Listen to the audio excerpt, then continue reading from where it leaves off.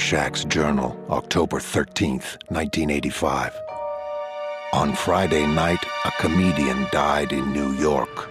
Someone threw him out of a window, and when he hit the sidewalk, his head was driven up into his stomach. Nobody cares. Nobody cares but me. Welcome to Fan Freaks Podcast number 99, where we freak out about our favorite movies, comics, games, and any media in between. It is I, Adrian the Masterful Dude of Doodliness, the face that runs the place, the host with the most and the most grandiose co-host. And it is I, the Bone King, come to save the day, and I'm joined by... It is I, James, Dr. Rude Ramos, MD. Hark! And hi, freaks. The villain has arrived! What will we do as superheroes that are just and totally pure? Oh, I see what you're doing. See, it's a thing. It's a thing. I tried to do a There thing. was a bit about but you this. only pretend to be a hero. Uh-huh. I am a villain. No, I look to you and I just say no. Well, this episode is Can you tell? famous, what's been building ever since George finally finished the comic. Yes. The Watchmen special. Like a 24-hour edging session, it's a long time coming. Welcome, everyone. For those of you who don't know, the specials work a little bit differently than our usual episodes. There's no reasons. No recents, no news today. It's all meat. No bread on this sandwich. Yep. This is all content. This is a T-bone steak with some, maybe some garlic aioli on it. Just want to throw this in here. You realize every time we've done a special, we've talked about a food item? Yes. Like, this is the full meal. No discounts. Understand, George. Wait. I perceive everything as food items. That's fair, to be honest. Honestly, I just want to do a special on Kitchen Nightmares featuring Gordon Ramsay. And this is like my backpedal attempt to do it. So, Watchmen special. Yeah, Watchmen. What is Watchmen? Well, it is probably the most pioneering comic book of the 1980s. It won the Hugo Award. It's on the top 10 greatest books of all time. Not just comics. No, on the New York Times 100 books you must read before you die, Watchmen is on that list. It is the only comic book on that list. And honestly, yeah, it's well-deserved. If I may give my own little, like, advertising blurb, if you are really interested in this, like, new trend, and I don't know, maybe it won't be new for much longer, but who knows, but this new trend of kind of portraying superheroes in a dark way and trying to make a commentary, if you're interested in that kind of concept or genre, you have to read this, because this kind of started the whole thing, so. Well, no, absolutely, it did. And, yeah, I think it came out, 83, 84? I want to if I remember correctly, but I can't. Don't quote but me it's on a that. we 12 could look at the book in front of us, but we're just far too lazy. I'm sorry. But it's a 12-issue miniseries featuring completely different characters, but they all have their own analogs. It's worth noting, yeah. it was published by DC Comics under their Vertigo brand. R.I.P. Vertigo. Because they've since fully incorporated their Vertigo characters into the main DC continuity. Thank you for telling me that, because I have something to bring up about the publisher of this. Yes, so thank you for telling me. Vertigo, Interesting. nice, But yes. we'll talk about that. For sure.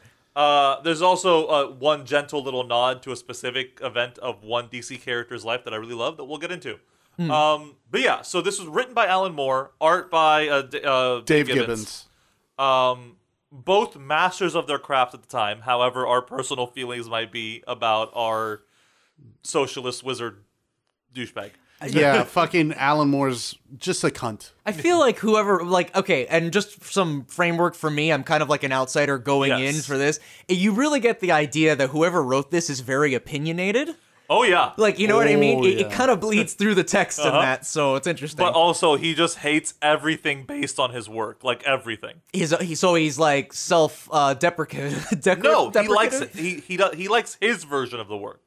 He doesn't want anyone to make a movie or anything, a show based on it. He fucking hates V for Vendetta, the Watchmen movie, the show, anything. You read it and you get the idea he does not want to glorify anything, and I think the idea of making a movie, I think, clashes with that. He's for still him. just kind of a douche. Well, I'm just saying that's why I feel like he's opinionated just reading it. But nonetheless, the This man is- has brought us some amazing stories. This special is primarily on the book. Yes. yes, we should If mention. you want us to do the movie, let us know. yes, we'll please probably do. be referencing the movie and the show, and maybe even some other DC Comics events that involve the Watchmen characters. Right. But today's episode is on the source material. It is about the comic book. Right, because I'm definitely going to reference the movie just because that was my initial Sure. reaction, but I want to talk more about the novel Yeah, itself. absolutely. So for sure. Honestly, also to piggyback off George's insert of if you want to get into this Oh, you trend, want to piggyback on my insert? Okay.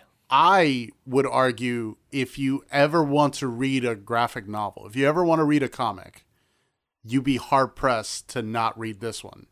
Sure. Like if you if can you I have press- like a regular understanding of who Superman is, Batman, Right. Spider-Man, all these characters, you've seen the movies, but you haven't read a comic. This is to show you how good and influential comic books can be. My one critique about that, though, I know we're saying everyone should read it, but we also have to take into account that there are some people, when they expect to read a superhero story, they're not going to expect something so taxing. If you are prepared for something like that, then yes, this is totally a read for you. I'm just saying you have to be in the tone. I mean, to be fucking fair read though, this. the book puts you right there in like the first 3 pages. But you also have to be you have to be reading books too, because some of this is like novelization almost yeah. halfway through. So Speaking of, how do those first pages start, James? With a murder most foul. This isn't an escape room. I was gonna say, isn't that like a Haunted Mansion reference? No, or- that's actually from Corpse Bride? The Corpse I Bride. fucking That's knew it. Fucking A. Okay, sorry. It's when the skeleton host dude is talking about Emily. See, it And just murder, imprinted. most foul. It imprinted on my mind, so that's how I know. Anyway, by the way, for the record, if any of you haven't read the book, seen the movie, Oh yeah, spoilers abound. giant spoilers. We will be going into the heavy plot of this book in great detail.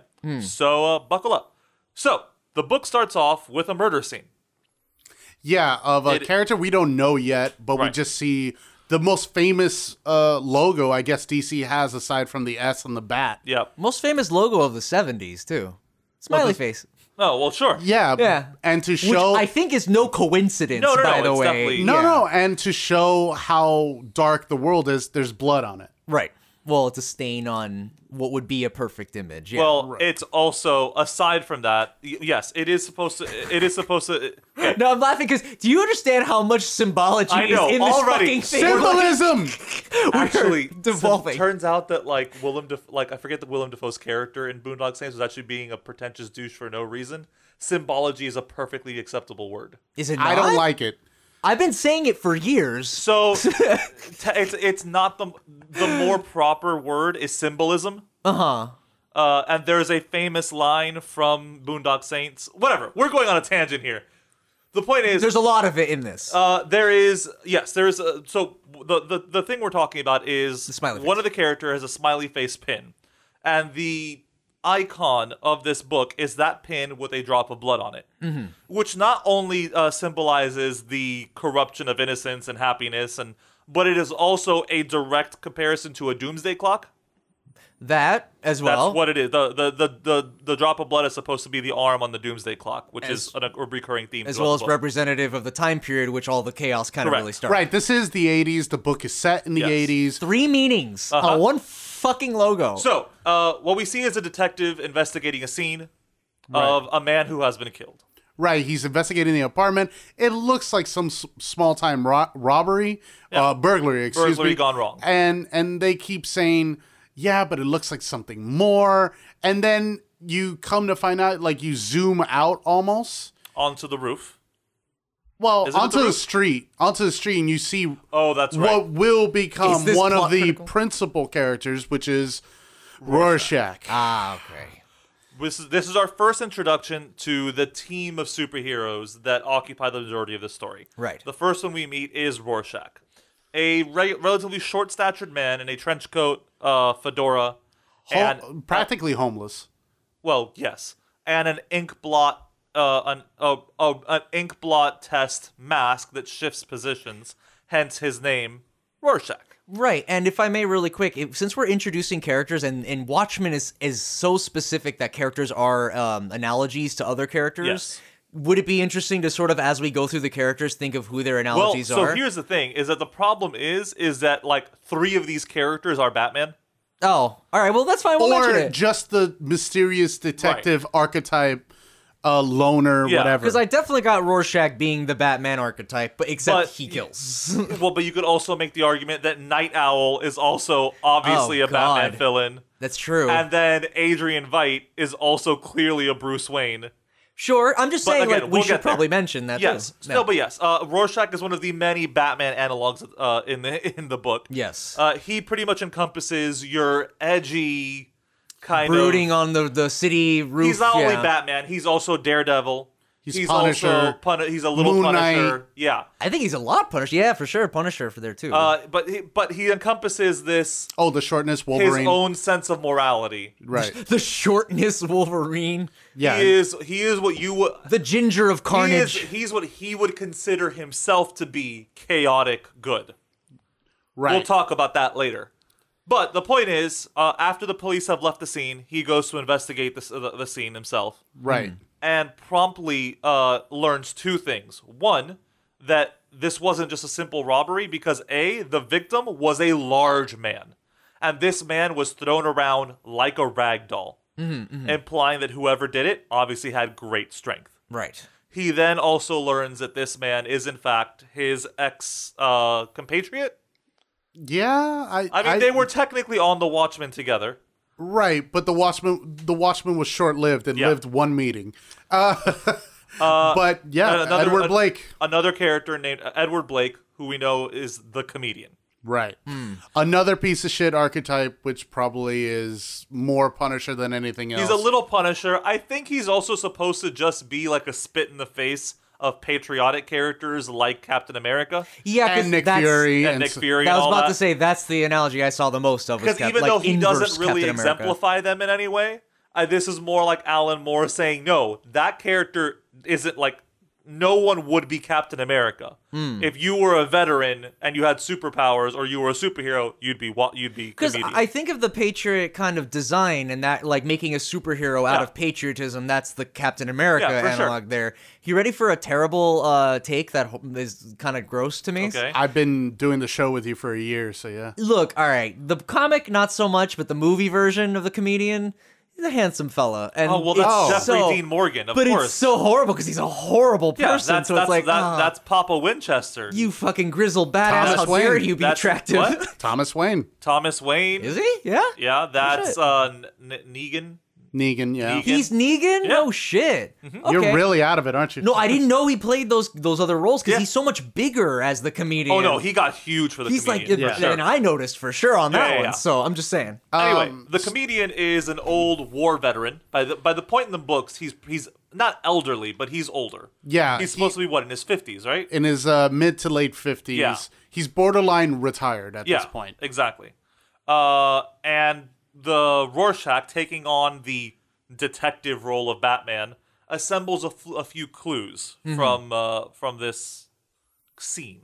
Right. Is this when he has the "I'll whisper no" monologue? That's later, Yeah. right? No, it is here. It is here where he looks down and whisper no. Yeah. One of many monologues you will be reading from Rorschach. Oh my god. Well, I mean, to be fair, most of them are inner monologues. Because they're journal No, but what I entries. mean to say Yeah. is you get a lot of his inner thought Oh yeah, process in this it's book. exactly what Adrian says. Because throughout the book, they're presented as journal entries. Yeah, oh, that's true, because that's the framework. But Yeah. there's so much more to the framework Yes. even beyond his journal entries. So, yeah. But still, so no, you were going to say No, something? go ahead. No, go ahead. No, so Rorschach kind of figures this out and sees that it's Edward Blake. Yep. He's thinking now it's not that, it's a mass killer. Yeah. Somebody's trying to kill us mass. Trying to Because kill heroes. even though him and Comedian don't really work together, if at all throughout their history, in the book that we see, you do get this idea that Rorschach sees himself with other masked Yeah, vigilantes. he exactly. well, he so- identifies as a masked, like, I don't want to say hero, but vigilante. Well, wait a yeah. minute. And I think this is a good time to bring this up. It's worth noting that by the time the events of the book comes along,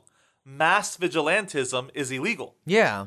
That's part of the reason that the comedian is technically in retirement, even though he was a legal vigilante, because he worked for the U.S. government. Right. He was an agent for some department.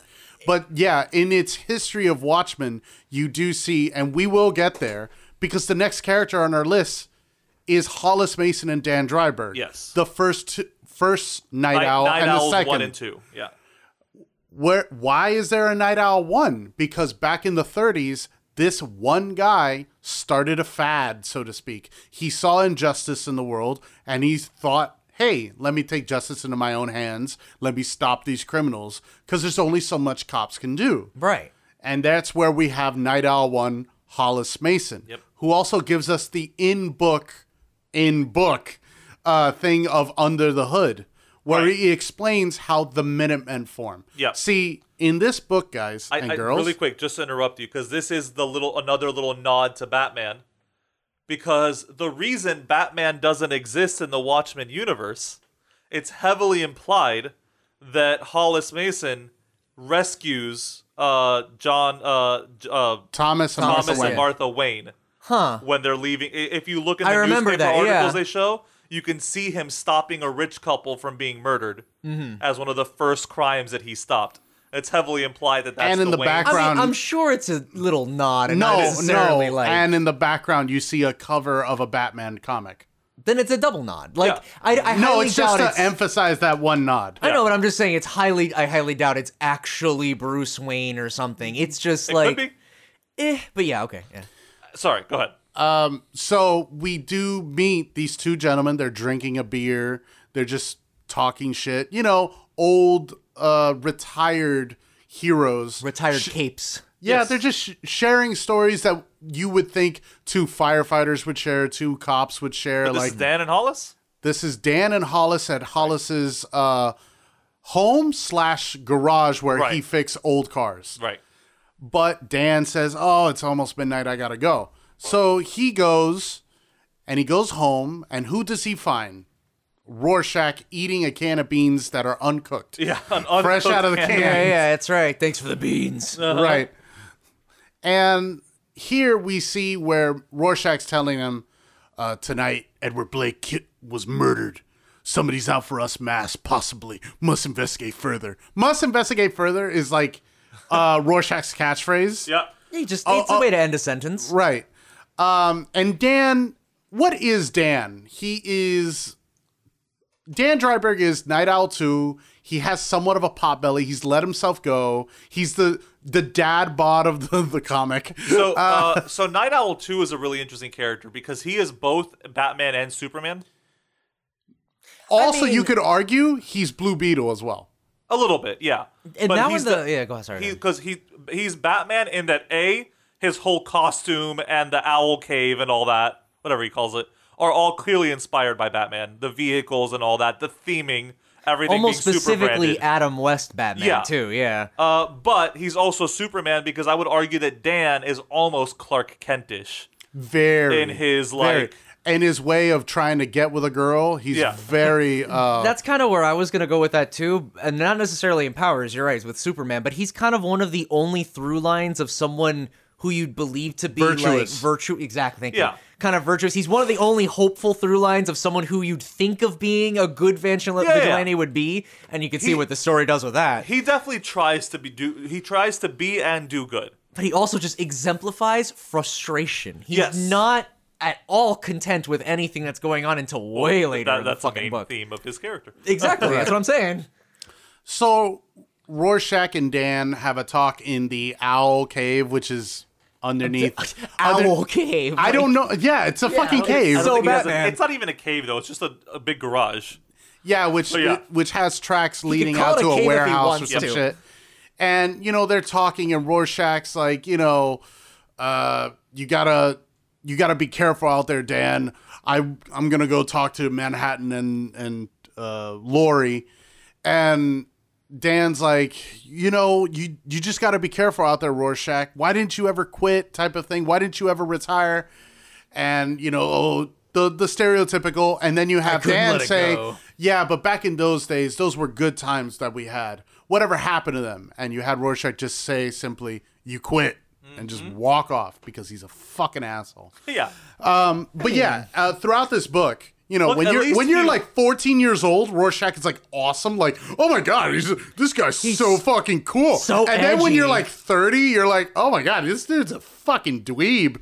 He's also a massive This guy asshole. sucks. Yeah. You kind of excuse a lot of the other horrible parts of his character just because he left the scene of like very efficiently. Look, Right. Really at dumb. least he actually walked away instead of throwing down a smoke bomb and disappearing. Right. Which I would have argued would have been more fun, but I mean, that's But just me. I think it's ruder. Really, Dr. Rude, you do? Uh-huh. Oh, I see. And I'm the authority. So at this point, no, actually, I think Rorschach then goes to Veidt first instead of. First, he goes to the bar. Oh, yeah, because he wants somebody out there knows. Somebody. So he starts just breaking fingers of some random people. Somebody's got to know the murder of Edward fucking Blake. Well, because this is supposedly like a seedy bar. It's like a bar for like criminals, basically. Yeah. So he's hoping that he can put the pressure on people there and get some intel. Right, because And he doesn't. He learns fucking nothing. But if James, would you argue that would you not argue? Would you agree to the point that Rorschach is nothing more than a bull in a china shop? See, I don't think that analogy fits because a bull in a china shop has no aim. A bull in a china shop is not malicious. Well, yeah, to complete the metaphor, though, he would be the bull if he knew something was in that china shop. He would break everything to get to it, but he has to have that, central goal here. Oh, okay, yeah, I could argue. That's a good point. But if I may, about Rorschach, I thought of something interesting with his character because there's a lot of analogies to Batman, of course, and one of these I think is very interesting because his method of getting information is similar to Batman's, except Batman has the narrative benefit of the first or second person he talks to knows the information, but Rorschach does it multiple times and sometimes doesn't even get it. It shows the exhausting effort of doing it. Because, in a comic book, oh yeah, they get it with the first two guys. But it's no, I am actively torturing several people until I get something. It tips that. Justified interrogating into, it being a monstrous interrogation because of how much he does it. Absolutely. It's very clever. So at this point, I believe, after he leaves the bar, very unsatisfied. Yes. I Because think he learns fucking nothing. Does he go? I forget the order. Straight Does he? to Adrian. He goes straight to Adrian, the world's smartest man. Possibly that's homosexual. Possibly homosexual. must investigate So, further. here's one of those moments where we can talk about the movie and how it greatly differentiated its characterization of Rorschach. Why? To sell Rorschach merchandise. Of course. Because the movie made Rorschach much more palatable. Yeah. Because the book has no issues illustrating that Rorschach is a misogynist, a homophobe, and Just racist. a sadistic and a racist. and a sadistic bastard. Yeah, just a horrible you're not person. supposed to think he is a good Also, guy. the only literature he reads is a Far right wing. far right-wing newspaper, which will be relevant to the story later on also. I'd also like to point out, in the theatrical cut, he doesn't say possibly homosexual. Yeah. He says it in the director's In the cut. director's cut, yep. Which is something I think Zach did a good job on. And Warner was like, no, take that out. We want to sell the t-shirt. But it blurs the point. Remember how I said Owl is one of the more virtuous Yes. options? He's one of the only through lines? Yes. With Rorschach being another kind of thing where maybe Yes. he's good completely ruins that because Yes. it removes that distinction. Yes. Yeah, and I'm just saying for the audience, but yeah, Marketing ruins things again. it's not a good decision. But yes, No. he then goes to meet Adrian Veidt. Right, the world's smartest man at the top of his skyscraper, which is it's very Wayne, it's Luthor, it's I got it's Luthor, the but yeah, traditional. Wayne too. He's also definitely supposed to be Batman-esque, though. Okay, that's true. Or more Bruce Wayne-esque than anything else. It's a very traditional 80s billionaire idea Yeah. of what we thought billionaires were 80s, 90s.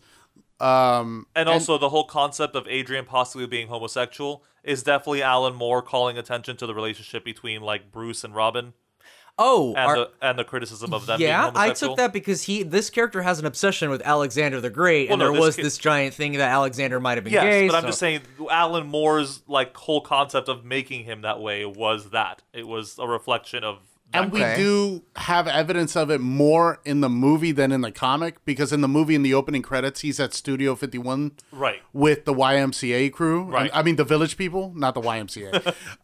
And also, he has a folder in his computer called Boys. Yeah. So, yeah, he's also, aside from all these other things, he's probably the only truly public hero of the Watchmen. Yeah, he's Because he demasked. retired publicly. Yeah. He demasked. He said, I was Ozymandias, and I am Adrian Veidt, but I'm giving up this life. Because you could argue that even though everyone knows who Dr. Manhattan is, No, actually, no, Yes. I'm saying everyone knows who that Dr. Right, Manhattan right. is. His secret identity doesn't matter anymore because that person doesn't exist anymore. right. It's dead. Yeah, they're dead. Yeah, Right. from that. And then those are the only two public figures in terms of, because everyone else had a secret identity. Okay. So we're introduced to Adrian Veidt, who goes by Ozymandias, You were gonna- Egypt and Greek obsessed psychopath. And he has an obsession about self-discovery and self-perfectionism. He's always trying to find a way to become the ultimate ideal Yes. hero or perfect person in that. And I found there was this reoccurring theme in the book whenever they show him in his office, a ton of action figures. And I find that symbolically interesting because it's a representation of him trying to perfect himself. Oh, yeah. You know what I mean? It's actual That's a physical good things. point, because I thought it was just him like having marketing over, because in the comic he does talk about selling action Oh, figures. for sure, that's But definitely in since it. you're talking about it metaphorically, Exactly. where it's all him building himself Yeah, exactly. continuously. Exactly. And no doubt he keeps changing it or something because he has this obsession about perfecting himself. So again, like as I was reading this book, of course there's a bunch of like literal stuff around why that action figure is there, but I thought the symbolic nature and then the decision to add that there was very interesting, and that was one of the first things I noticed about his character. Yep. Because he's always talking about it. Correct. But yeah, they have a talk. He presents the theory, the masked killer theory. Right. And most people seem to kind of hand wave Rorschach. Right. Everyone especially the Watchmen themselves, they seem to be actively aware that he's just like a crazy person. Not only that, comedian isn't exactly altruistic, Yeah. to say the least. He has plenty of enemies. Exactly. And he's been publicly outed through Hollis Mason's book. Yes. That we come later to find out he did attempt rape on another Minuteman, Yeah. which is Sally We'll get there. Chute's husband. Again, sick bastard, yes. He's Yes. overall, undeniably, a piece of shit. Yes. So Rorschach leaves because I like how Adrian doesn't know anything. Right. Wink, wink, nudge, nudge. Yeah. Rorschach is, by the way, in case you haven't noticed, our vehicle to introducing all the characters. Oh, yeah, because no, for sure. from Adrian Veidt's place, he then goes and meets the most powerful man in the world. I'm going to tell the indestructible man Yes. that someone plans to murder him. Right. Which is a great line, and it shows you the psychosis of this guy. Yes. Like, Correct. just 100%. the paranoia alone. And to also talk to Dr. Manhattan's girlfriend, quote unquote. Well, exactly. Lori. We're introduced to two other members of the Watchmen. We are introduced to Lori, who, much like Dan, is actually the second incarnation of her moniker. She goes by Silk Spectre, but there was a Silk Spectre before her. Right. However, unlike Dan, where his the previous Night Owl was just what do you call it? Like a mentor. Right. In Silk Spectre's case, it's her mother was the first Silk Spectre. Right, and she was grown up in that. Yeah, like- her mother trained her for that. You could say groomed into being That the is, next yeah. Silk Spectre. No, I think that's exactly the kind of message they were trying to put in there. She was definitely groomed into being the next Silk Spectre. And we're also introduced to Dr. Manhattan.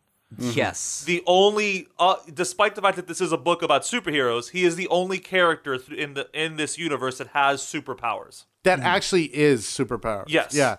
The I mean, you could Superman make a- I was about to exists, say, you could and he is argue American. Some Yes. characters have been biologically enhanced to have something that could But resemble even then, that. he's peak human. But even then, like anything Sure, like that, but we'll yeah. get there. But beyond, he is superhuman. He is glowing blue. He is a god. With a big blue cock. So, He's the nude kinda one how, everyone talks about. Kind of like how he said that Dan was the Clark Kent part of Superman. Dr. Manhattan is supposed to be the super part of Superman. Right. With no Clark at all. And he acts like Martian Manhunter. No, because Martian Manhunter cares about people. Martian Manhunter has more emotion than Yeah, Dr. yeah. Manhattan. Okay, I was just saying in terms of just being Don't like... fuck with my John Jones. On that note, All right, I love him. He's nice. the I'm gonna point defend. the point of Dr. Manhattan is to illustrate, no, if someone did have that much power, they'd be so separated from humanity that they wouldn't be human anymore. But that's the thing, though, and I want to bring this up, and this is kind of an interesting... Here we go. I'm just interested by this concept. Yes. Because if the idea is to make a criticism about Superman, who Yes. has a set amount of powers and does have a weakness, you know what I mean? You're making... I get it. This is probably intentional, no doubt, with all the other intentional fucking, like, thoughtful reincorporation in this fucking thing.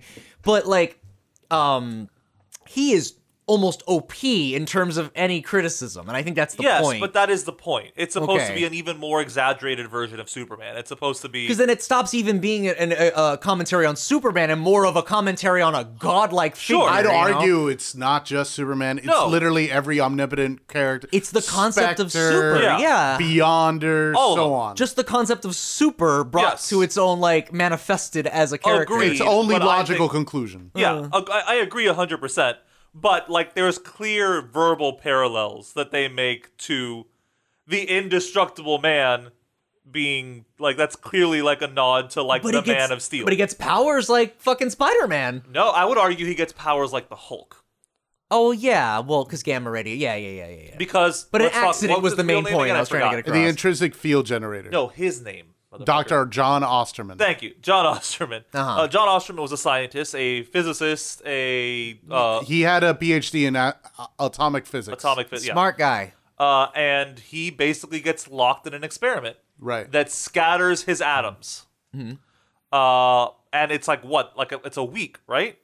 It's about 2 weeks. 2 weeks before. No, you're right. A week. I think it is a week, and he's able to reassemble himself. A week before someone gets the sickest skeleton surprise that they've Yeah. ever fucking expected. Just out of nowhere, a skeleton just manifests Actually, wait into a second. existence. I don't think it is a week. Give me one Well, second. a certain amount of time, No, Jesus because allegory. I think it's 3 days. Because there's I yeah. think it's a Jesus allegory. I definitely took it as the Jesus allegory it was because he returns, he rises from the grave. Although I think they do say something. Oh no! It's a month. Oh, it's a month. All right. I got from- the idea though. We were all wrong. No, well, no, because we're still right about it being somewhat of a Jesus No, allegory. it is definitely meant to be a resurrection allegory. Yeah, more or less. because again, it ties in with the Superman Right. thing. So Also, just a little thing. Just to say it now, Dr. Manhattan is my favorite character. okay. One of the things he says in the movie I prefer than in the comic. Interesting. In the comic, it's I feel afraid or something like that, or I don't feel anything anymore. Uh-huh.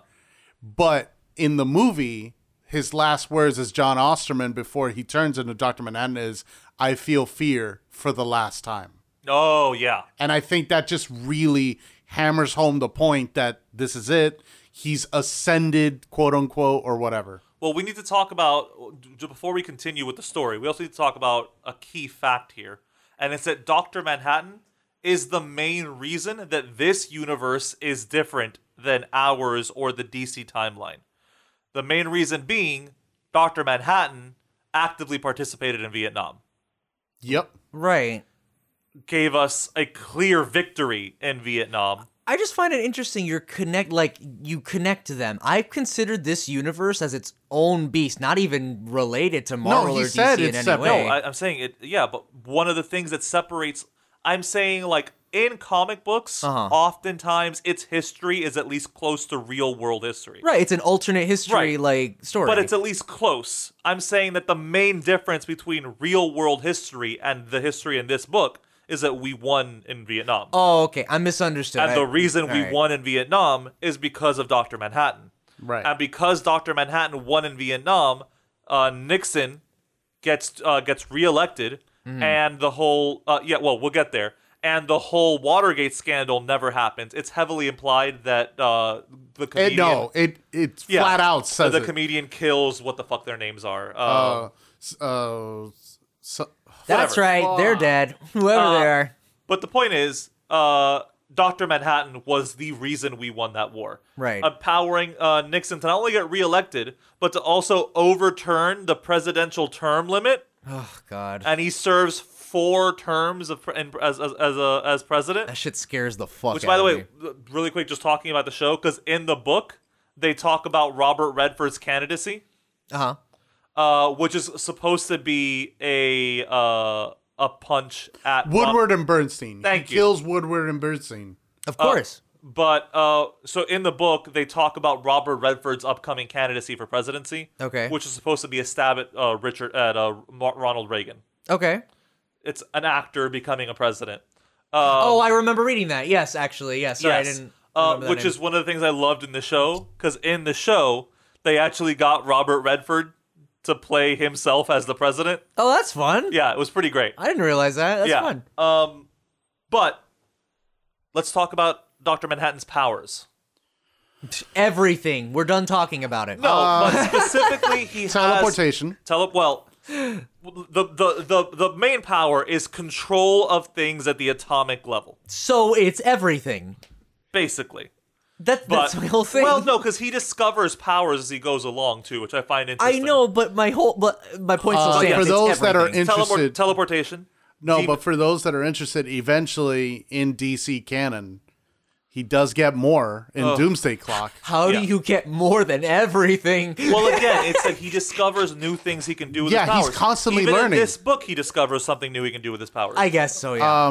But so yeah, he has control of things at the atomic level, which allows him to teleport. It allows him to disintegrate anything he wants. right, and disassemble, manipulate anything. He can grow in size. He can shrink in size. Heyo. He can duplicate himself. right. Also, There isn't a real limit to how many duplicates he can have. not that we know. At of. one point in the film, they show 5. Yeah. In the comic, they show like 3 or 4. It's so and interesting. Go ahead. Probably most important to him as a person and a character, he experiences, as he's assumed to be immortal. Right. He doesn't have a natural death.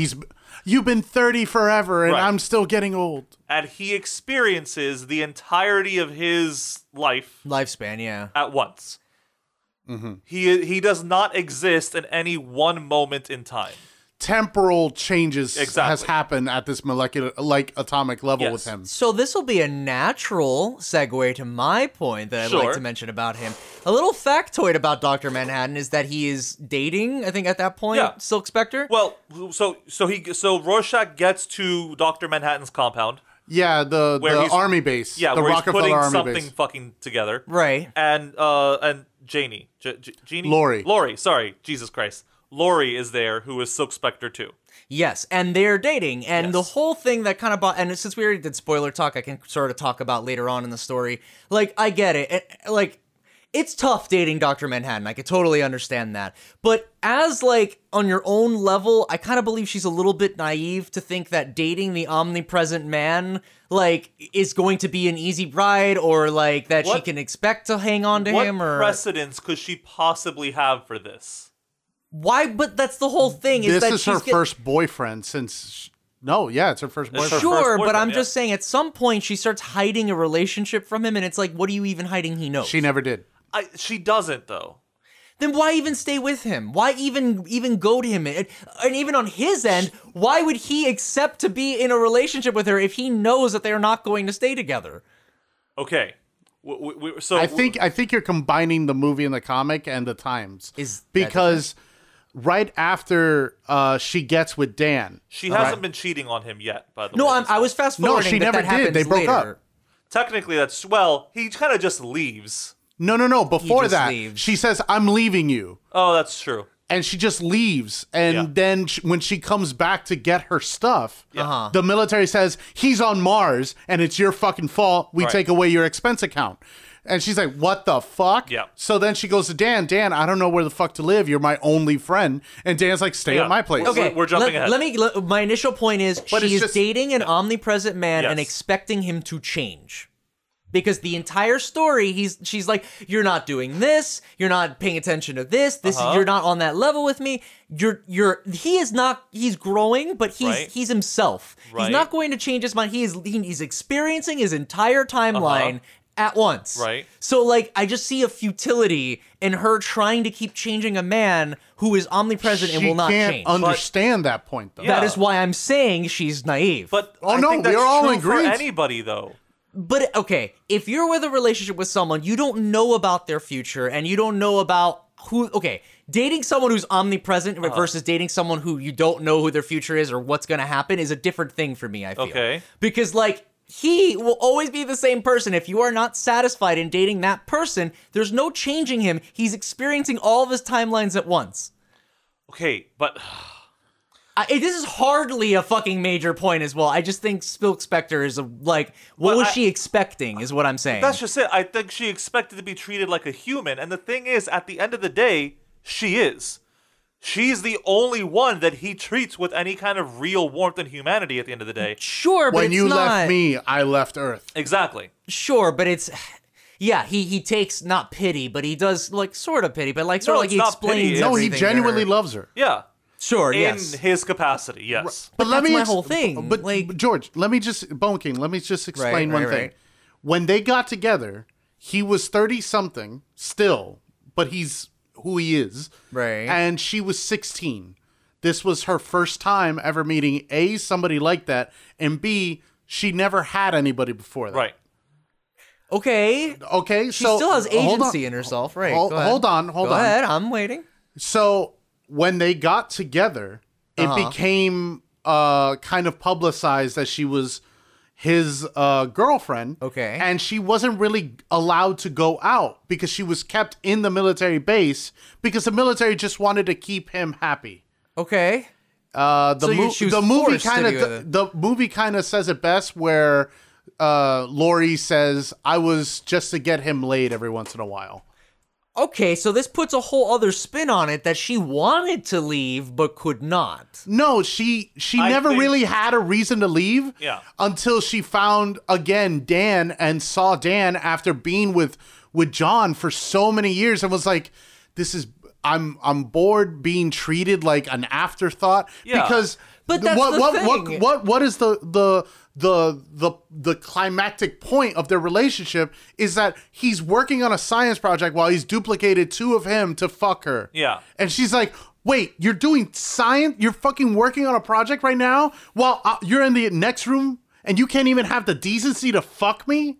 No, right. Like, what am I?" I understand And then that. she kind of sacks up and fucking says, "I'm leaving you. Yeah. I'm done But it with would this." hardly be the first time for her to really get that upset. Like, there was a lot of reasons of that that he prioritizes work But over that's her. just it, George. It's straws on the camel's back. And No, eventually the camel's back breaks. I get that, but the thing is, when with straws and camels, like that whole thing is like it keeps happening because you may anticipate that there will be a difference. When Okay. you're dating someone who is omnipresent and will not change, you will know for sure straws will be But falling that's on the just camel it. back. He does change, though. He progressively gets more distant. Yes. So it's for the worse. Yes. Okay, she should have left sooner. Yes. Is all I'm saying. No, but we're all in agreement. that Then she's I don't know naive. why this is a point. Like, But that's just. I feel like you're discrediting her here. Okay. As it just being naive, whereas it's everyone would be naive dating an omnipotent being. okay, hold on. Okay. Nobody could possibly know what they're getting into dating a For Dr. sure, Manhattan. but from the amount of time they had dated, I'm just saying if she was so unhappy, she had every reason to leave beforehand. We don't If we know all that. agree And on yet, that, that's abuse fine. victims seem to stay with their abusers. He abused her? It's emotional It's- abuse. He was just emotional abuse. neglectful. I mean, Oh, granted, just neglectful? but Yeah. it wasn't like he didn't let her eat or something. It was like he just wasn't responsive. So therefore, she I should get have that. sought emotion somewhere else. Okay, but she I'm saying does. the same argument could be made about victims of abuse. Okay, but I don't think it's the same because he wasn't abusing her. In my but opinion, I don't know. Your whole thing is that he was doing something wrong. She should have left sooner. No, You said that. You did say no, that I just didn't. now. I did not say. No, you said she should have No, left sooner. I didn't say Dr. Manhattan did anything wrong, first off. Okay. What I said was that her, knowing the relationship she was getting into, or at least she tried it out, and I get it, you guys, you don't know what you're getting into in a relationship, but over a period of time, it seems like she stayed a lot longer than she probably should have. Okay. And that was my only point. I said nothing wrong I with disagree. Dr. Manhattan. We spent too much time on this. Just saying. So, Again, Rorschach tells him. Rorschach presents this theory to them. Right. And Lori, Lori. Yeah, Laurie, you're right. doesn't like Rorschach. At all. She actively He says smells. it in the book. Rightfully so. Yeah. Like, He smells, he's sick in the head, and I hate that monotone voice that he speaks in. he defends a rape. Yeah, well, we'll get there. It's literally like in the same conversation. Dr. Manhattan, and this is one of my favorite scenes in the book, because no one shuts Rorschach up like Dr. Manhattan does. Right. Because Dr. Manhattan goes, "You've upset Lori. I think you should leave." Right. And then I spent a lot of time getting in here. I'm You're not going to leaving listen till to what say I my have to piece. say. Blink! Yeah. Yeah. And literally pops him outside, only for Rorschach to look at himself and walk off going, "Huh." What the fuck did you expect, Rorschach? Like, you know, Like, when Dr. Manhattan asks you to leave, you fucking leave. it's just something about having such an OP character. It's like all reactions, you know? Like, what did you expect, Rorschach? Just fucking, yeah. So here, by the way, is where we start getting the whole thing between Lori and Dan. Yeah, because Lori wants to leave. We skipped over the defended rape thing. I want to mention that for a second. Is that in this scene? It's in that yeah, scene. he talks about how Oh, Edward that's Blake right. No, because- is a good soldier or Right. whatever, a good Right. person. I only want to Moral bring that up lapse. Moral lapse, that's what he says. because I only want to bring it up because it says a lot about Rorschach as a character. Yeah. Where it's the one of the true moments you see of Rorschach, because he's very he loves to glorify, he loves to fucking like romanticize. What's up? Well, no, I want to be clear. He technically doesn't defend rape. He calls it a moral lapse. In this part, what he's saying is that it didn't happen. Right, because he doesn't believe Hollis. So this whole thing is, so you take, his whole thing is, so you believe the words of Hollis's book. Well, that's him sandbagging on top of defending, because at some point, That's later. In this part, he's literally just saying that didn't happen. okay. Well, again though, my initial point with Rorschach, And Believe thing the is- victim. he's Really quick, I'm not here to speculate on the moral lapses of men who died in their country's service. I came to warn. but that's the thing. Right. He admits that it happened, but it's a I'm moral not lapse. here to speculate on the Oh, moral what a- lapses of men. He's a piece of shit. Okay, regardless, my whole point is that the entire book, he's romanticizing the idea of justice, law, order, and Yes. what is just, what is justice. Correct. But when you see that line, you get a real identifying feature of him that it's only just to his frame set. Right. Okay, what is it? No, I was just saying earlier I said he was in his mind he's chaotic good, but he's not. He's lawful good in his mind. In his mind, But yes. it's his laws. But that's the thing. Which He will is confusing. excuse Neutral good, maybe? Go ahead. he will excuse certain crimes if it doesn't work with his image of what's going on. Like, you know what I mean? Like, oh, this guy was a patriot and it fit my narrative, so I'm not going to let you disassemble that with this true fact that he raped someone. But that's just it. He doesn't. He's saying that that's speculation. No, but it did happen. We know it happened. We know that it happened. But that's yes. my point, is that he is dissuading that, even Right. though it's the truth, and he should be on top of that because he's Right. about the truth and Correct. justice. But that's the whole thing, though. And I think it's really clever how they do that, Yes. because it frames the idea that, well, justice is a thing, but it depends on who you ask. Mind you, this Exactly. is just the first issue. Yeah. Yeah, seriously. Look how much plot there is, you know? I'm sorry, it's just that was a very well done scene in that Agreed. character. But this is where we start getting the whole thing between her and Dan, because she's clearly trying to get some kind of emotional connection from John. Manhattan, John. Yeah. And is not getting it. So instead, in an attempt to make him jealous, Yeah. she says, "Oh, I think I'm gonna go to dinner with Dan if that's all right." And like without even looking at her, Dr. Manhattan's like, "Yeah, okay, whatever." But this, I think now it's starting to come in. It's shit like this that made me go, Lori, you're making him feel jealous, like, She's human. but he's not. So, She knows he's not. but that's what you're not getting, George, is that he does love her and he has shown her emotion. Okay, I get that. I She didn't just say, wants that back. I get it, but she should know he's not capable of doing Why? that, because for how long they've been trying to do this. I don't but, agree. But that's the whole point. Continue. So, Anyway. I guess we finally get to... So we've met our main cast of characters now. That's everyone. Well, there's somebody else Rorschach meets. Edward Jacoby. Moloch. oh, right. Well, yeah, he's not a main cast in the characters, but yes. Right. So yeah, because from here, Rorschach just kind of fucks off somewhere, and we are now with Dan and Lori having dinner. Right. And it's just them mostly just chatting and catching up. Nothing really spicy or saucy really happens. Right, but they have a great dialogue, and the last words are, "What do you expect? The comedian is dead." Yeah. It's a great line. Then you have the whole under the hood excerpts, which are usually 3 to 5 pages long. For the record, just like Adrian said, Under the Hood are excerpts from Dan Hollis's book, which is like an expose. Hollis Mason's book. Hollis Mason's book, which are like an expose of his life. If I may, I'm so sorry, because that last line you just said, what was it?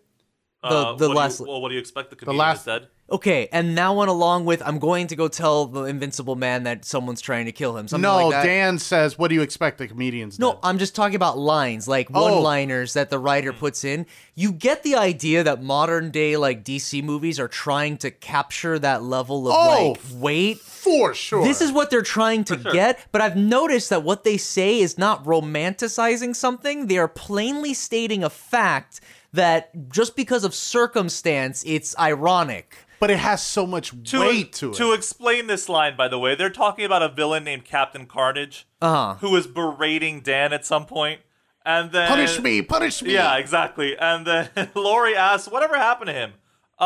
He pulled a gun on Rorschach, and Rorschach pushed him down an elevator shaft, and they both start to laugh. Right. They start to lose their fucking mind. But my point is that the one-liners are just like matter of fact, as opposed to tell everyone the bat is dead. It's you're just trying hard. You see, that's the difference here. So then after we have some Hollis Mason kind of like backstory lore, we go back into, I guess, issue 2, and this is where we get more, I want to argue, the funeral.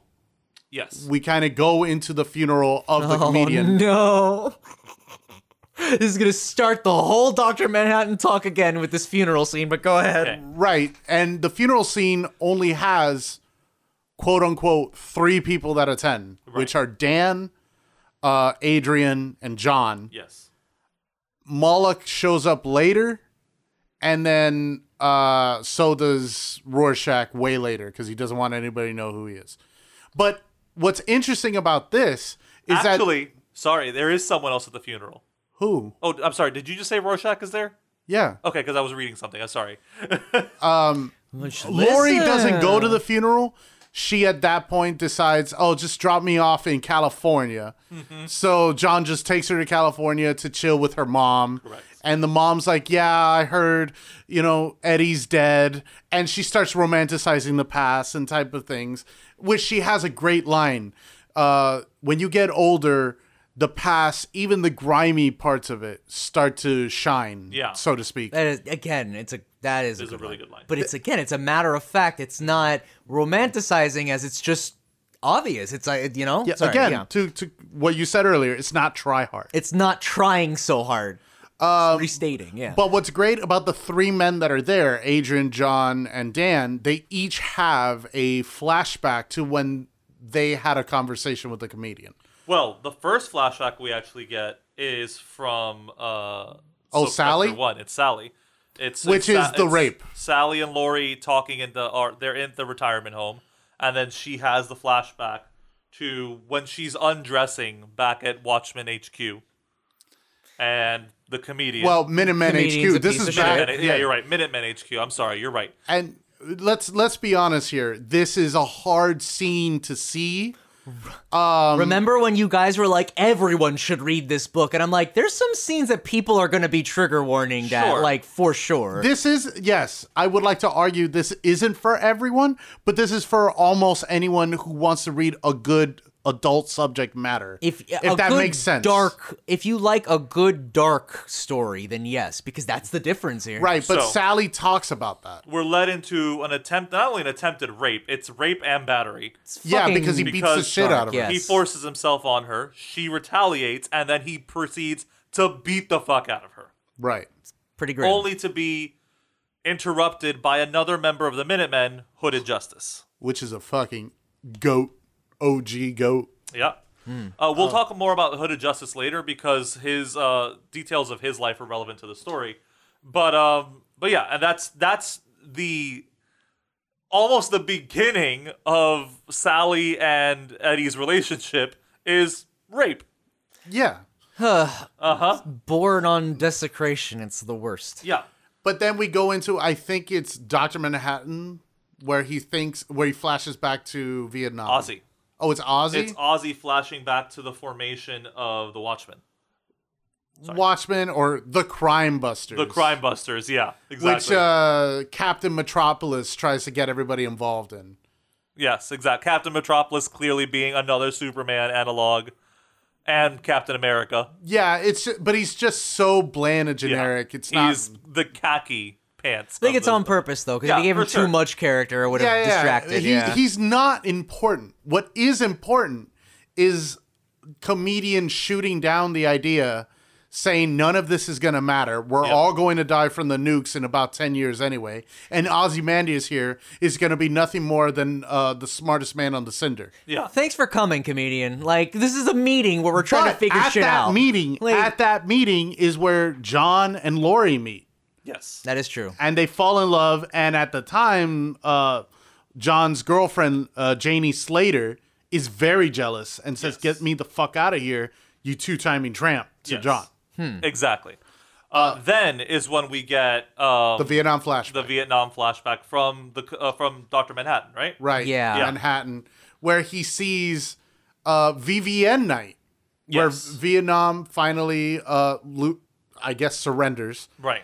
And Nixon flies in, and comedian's like, "I'm out of here." And then you see an obviously pregnant Vietnamese woman, come to Eddie and says, "Eddie, war is over now. You got to take care of this. We need to talk." And he's like, "No, we don't need to do shit. I'm fucking leaving your shitty country." And she's like, "You can't leave this. I can't leave what's growing in my belly." "Oh, well, I'm going to forget about you." And then we have something else the comedian does, which is shitty as fuck. Well, first, she fucking gashes his fucking face. Well with deserved. The bottle. Agreed. No doubt. I mean, it's the least that she could have done. But as we learn, you fuck up his face, he fucks you up back because he retaliates hard. That is the most aggressive rated R birth control I've ever seen. Yeah, no, absolutely. So he shoots. It's also interesting character note about Dr. Manhattan is that he's wearing modesty clothes back in the 80s. Right. Or back in Vietnam, rather. Because they asked him. He wears this weird, like, M-shaped, which I would argue is probably a Wonder Man thing. Yeah. It's a little Wonder Man-y. Yeah, it is. Anyway, he's wearing this because throughout the rest of the comic and what we consider the present time, he's mostly depicted as just being nude. Right. Because the idea of social norms don't matter to him anymore, with a few exceptions. One being the funeral, where he's in a suit. Right. And also on the talk show, where he's also in a suit. But anyway, the comedian then proceeds to shoot the mother of his unborn child. The pregnant mother. Right, but as that's happening, Dr. Manhattan's like, "No, comedian, don't." Well, That's it. I read back in this scene because you guys were saying that, like, he is aware of everything, but he can only see himself do it. Right. And it is correct that when he says, "No, don't do it," it's in periods. There's no exclamation point. He's, "No, don't do it." Blake, ? Blake, don't do it. Yeah, he's, I guess, not surprised, but here's my thing. Immediately afterward, there's a shot of him looking intrigued at what just happened. Yes. How can you be intrigued at what just happened if you already knew? But that's just it. This is going to be my major problem. I know, but the problem that character. you're not getting is that him knowing doesn't change anything. What do you... Huh? It's him. He knows it's going to happen, but he still is experiencing it for the first time. It's knowledge and experience. Exactly. He has to experience it. And when he does experience it at that point in time, it's completely fresh. How can you experience your future timeline? No, but see, that's the problem. Okay. He's not experiencing his future. He's experiencing it all at once. My point still stands if you let me finish. Okay. If he's experiencing his future timeline... If he's experiencing his whole existence, but my point is that he can experience the future, how can he not be able to reflect upon things until he experiences them? So this is the fallacy of you trying to interpret his actions. Is it you keep using the word future because and I experience time linearly. Dr. Manhattan does not. Allow me to rescind my sentence. Okay. If he's able to experience his entire timeline at once, how come he's only able to reflect upon things until he's experienced it? Because he did. But That's he's what living he does all in of, that moment. He's living past and future present all at once. I don't see that both happening at the same time. Either he knows or he has to eventually find out, in which he will reflect upon it. No. This character is so nebulous to me. I'm trying to figure it out. Exactly. But that's the problem, is that you're trying to figure it out. And the idea is that you can't figure it out. But he also does things in the story like, I'm going to communicate with you 5 minutes from now, as well as I realized at that moment that this. But you can't realize something if you are omnipresent. That's my whole shtick. See, listen to that sentence that you just said. You can't realize something if you are omnipresent. You can't logic something that is omnipresent either, George. But I'm thinking about it from the point of view of him, though. You can't. He reacts to something because he reacts to it. But he knows what he's reacting to. But nonetheless, he still reacts to it. It's. How can you make a reaction to something you know? Can I take a stab here? Can I just take a stab here? Go ahead. George. Yes. You're putting a triangle in a circle. It isn't that hard. You have to understand what he is. What all of him is a puppet that sees the strings. Sure. We're all puppets in his analogy. We all are. He just sees how he's being manipulated, but he has to go by it. Because if he doesn't, the time doesn't work. The timeline doesn't work. Everything has to work in a certain aspect. It's destiny. If that's the case, and you are set to a script... Yes. Then you cannot make statements such as, "Oh, hold on, Lori, I'm talking to you 5 minutes from now." He can, though, because that's it's in improv. the script.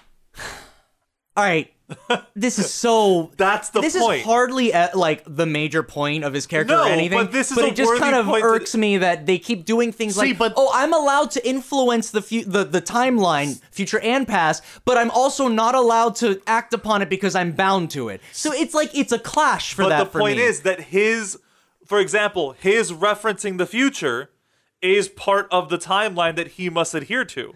But this... it defeats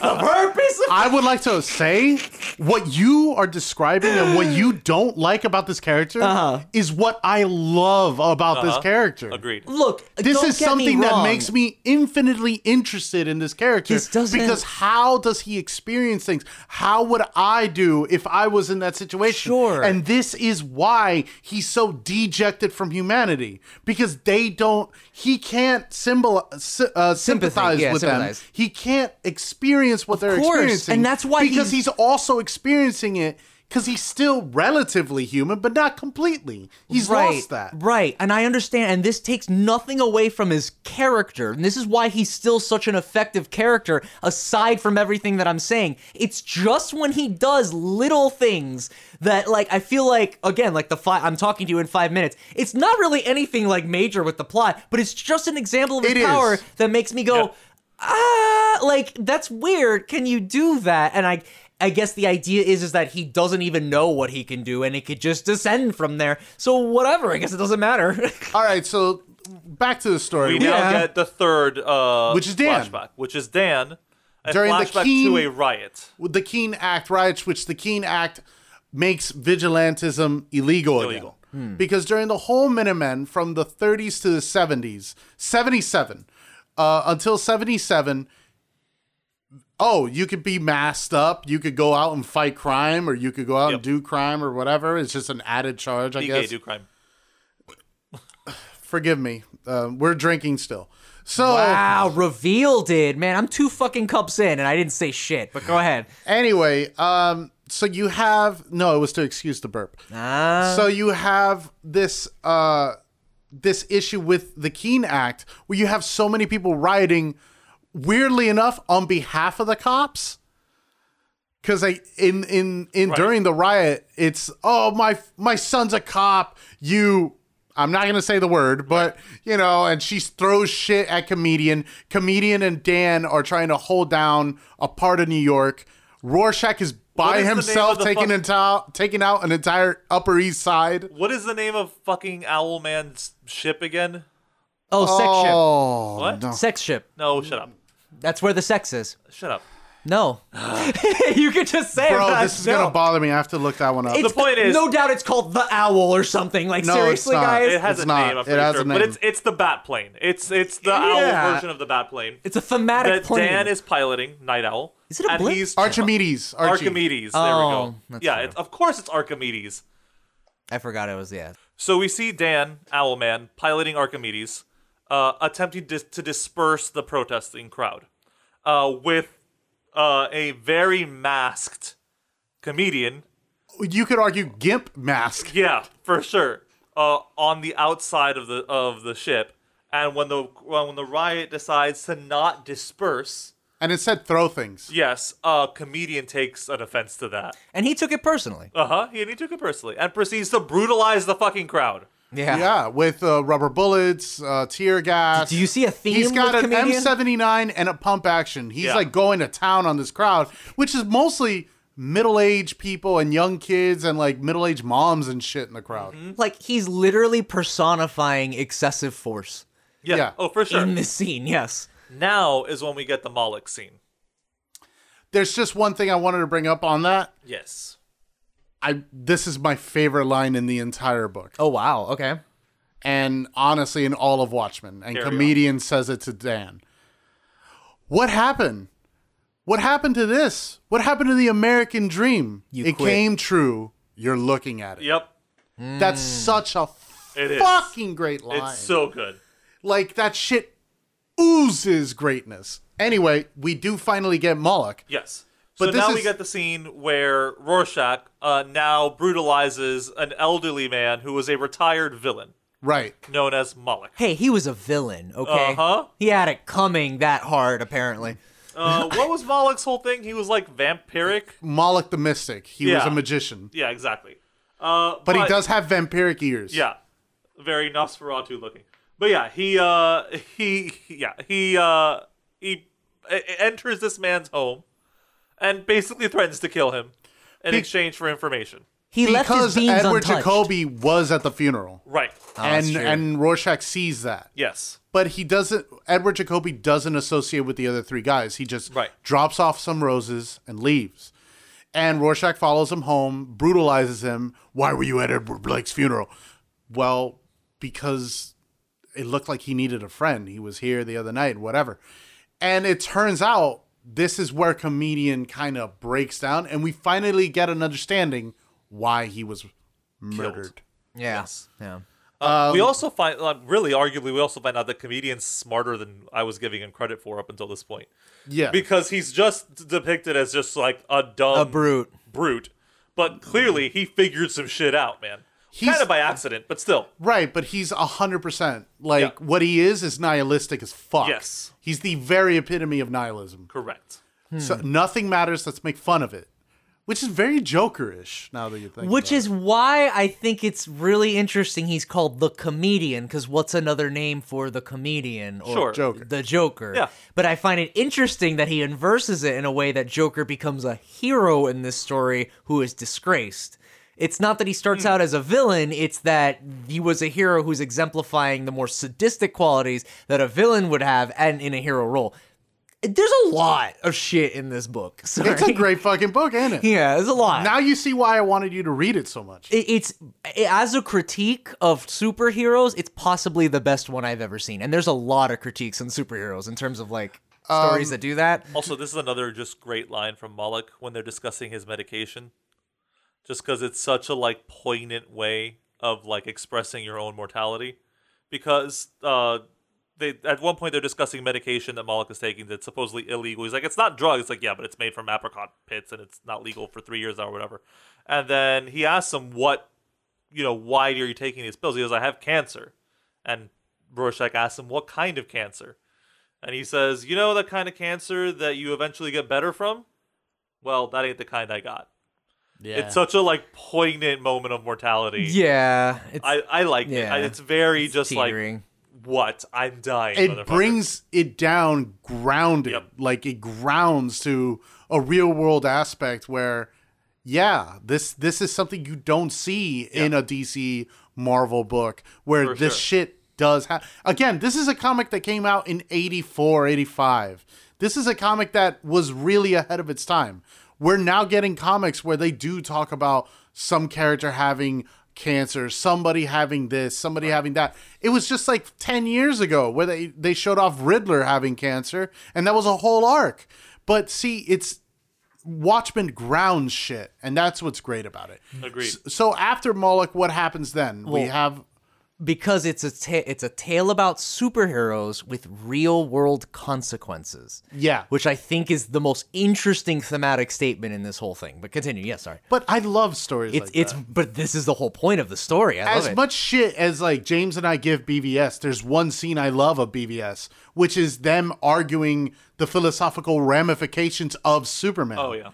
Which is a bunch of news. Not the best way to have done that in that movie, but yeah, I hear you. Go ahead. I love that scene because Okay. I'm like, yes, that's something we need to talk about. What if Superman exists? What do we do? Can he save everyone? Does he only save Americans? Should he only save Americans? If he does save only Americans, is he really a hero? What if he sees something in France and doesn't do anything about it? Is he committing an immoral act but rightly good for America? If America was at war then for watch France? The Boys. That it answers Yes, all I that. do watch The Boys, but Superman's my favorite character. For so sure. for me, it added to that. Of course. So sorry, I No, went no, off on a it's a good tangent point. there. We now get the scene Okay. where Rorschach, now as Rorschach, visits Edward Blake's grave.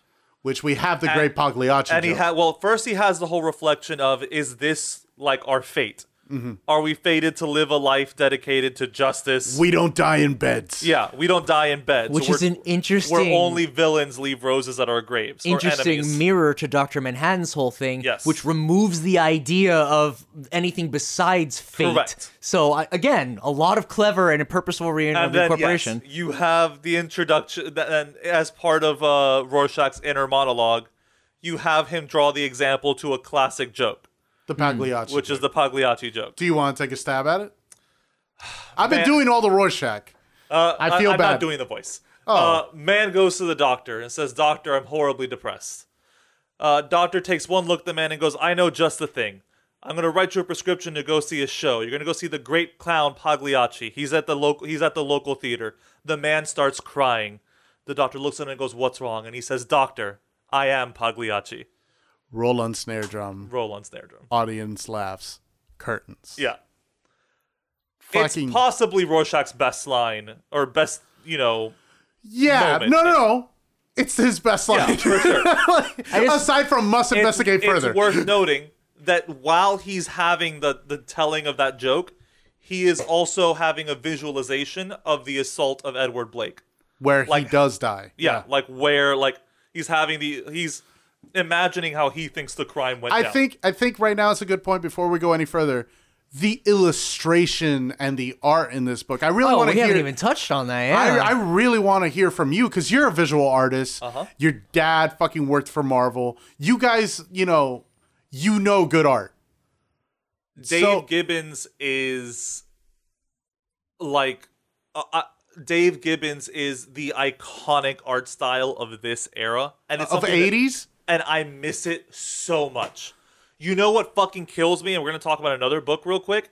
I hate the reprint of The Killing Joke. Why the reprint? What happened to the reprint? In the reprint of The Killing Joke, they killed all the colors.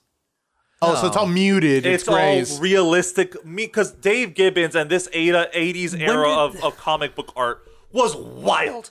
This shit was out there. Okay? There's a lot of neons. There's a lot When of did like it come out? fuchsias. The re-edition. The Killing Joke. Probably the hardcover. The one you don't like. When did that come out? 2000s. That makes sense. Because Yeah. around that time, they were starting to grayify everything for realism, Yeah. quote unquote, and it was not. Yeah. Agreed. But Video yeah, games this too. book has a lot of The fuchsias. psychedelics, man. The psychedelic colors were out there. And I know it's not realistic, but it's so striking to look at. And Dave Gibbons is a master at it. He really, despite the fact that I've never seen a solid red skyline in my life, you don't question it for a fucking second. Because it makes you feel exactly what he wants you to feel. You can feel this crimson, just darkness of this scene. Not only that, I'd also like to point out, I don't know who the inker is. I imagine it's him too. But there's some great fucking shading. Yes. There's some great shadows. Yeah, like this is, if you were to become an artist, a lot of this work, a lot of Dave Gibbons' work does go hand in here. Something if I can mention, because I went into this as someone who doesn't read comics. Yeah, actually, I really do want to hear how you feel about the art. I would also like to mention, like, beyond just like, oh yeah, proportions of characters and character designs are great. Beyond that, think about the framing of a lot of the scenes in this book. It's almost like a movie. They're all cinematic. Yeah. They're all shots that you would do if you had a camera in the room. They're never like, oh, this is an impossible angle that you wouldn't get. They specifically make it cinematic, and I don't know if that was on purpose, because I don't know if the guy had any experience with cinema, but it's there, and I can imagine when they made a movie out of it, it was super easy. That's what I'm saying. Like, he helped on the movie. Yeah. Because then he has to have some sort of prior knowledge about cinema, because some of these shots are like perfect for that. To be fair, though, there is it's like a parallel between like comic book art and storyboarding, though. Actually, yeah. But even in comic in comic book scripts, it's written like a film script. Yeah. It's written like a TV script, like where there's interior, this is what's going on, and the artist has to interpret what this script does. I guess what I mean to say is that they are detailed enough to where it is a frame in a film and not just, oh, this is a punch and then that's it, which works in comics because you can, work that into something else. But all of these things are framed as if it was a film. It's very interesting. By the way, just because I want to give credit where credit's due, we're talking about Brian Bolland is the artist for The Killing Joke. Another master of that style at the time. The OG Killing Joke is really good. I never got to read or see the reprint, but now that you just told me that, I don't want to. Yeah, I wouldn't. Because I really like how he did Red Hood. I love that really crimson red. Well, just get a PDF of it and then increase the saturation. You're good. No, but it's not just saturation. They actually changed the colors actively change. No, it is actually a piece of shit. Don't even bother. No, that's just it. Like, if this were the first version of it I saw, I'd be fine with it. Right. But it's not. And it's not as cool. Gotcha. So where are we now in the story? So Moloch... We now get the next chapter of Under the Red Hood. Okay. Of Under the Red Hood. I was about to say, what? Under the Hood. Of Under the Hood. And then we now get the beginning of chapter 4,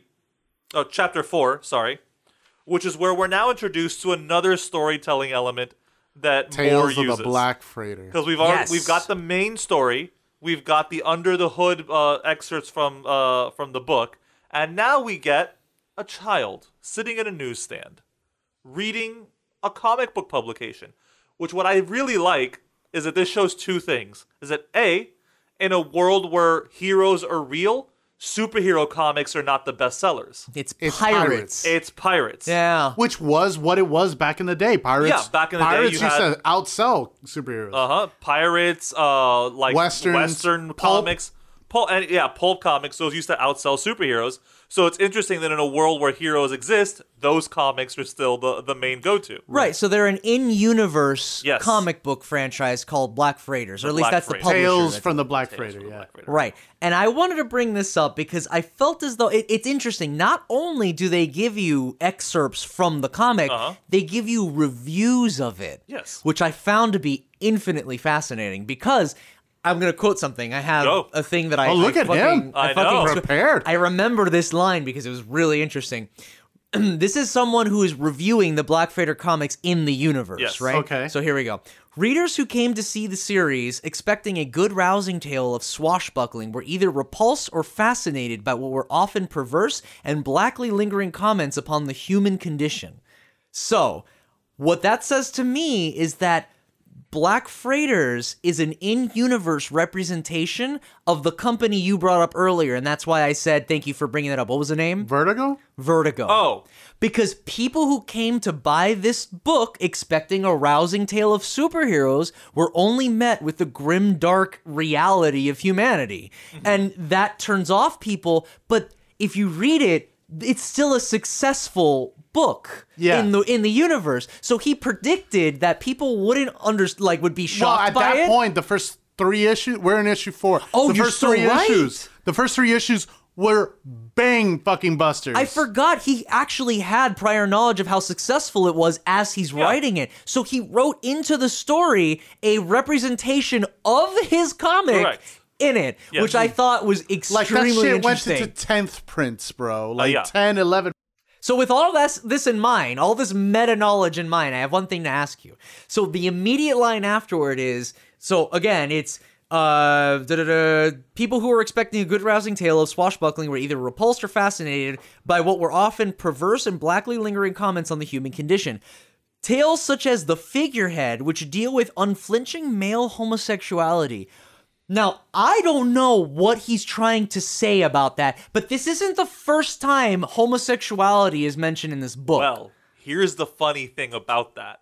That review that you're reading is from the publication that Rorschach reads, which is a far right-leaning... Oh, because I was wondering why they're framing it as a negative. Let's talk about that. Alan Moore is a socialist. Very left-leaning. Yeah. Pretty much as far as you could get. That's why we call him Commie Wizard. To remind for the audience who Alan Moore is, the writer. Okay. So, by the time that we're introduced to the Black Freighter, there were already right-wing reactions to his book, to The Watchmen. Really? Oh, yeah. Right-wing read comics at that point? Yeah, dude. Well, no, they didn't read comics, just like they didn't play Mortal fucking Kombat. They didn't stop them from... they had an opinion on it. They had an opinion on it. Right, I see what you mean. No, just really quick. We used to have a really strict guideline for comics, just like film and everything else, the Comics Code Authority.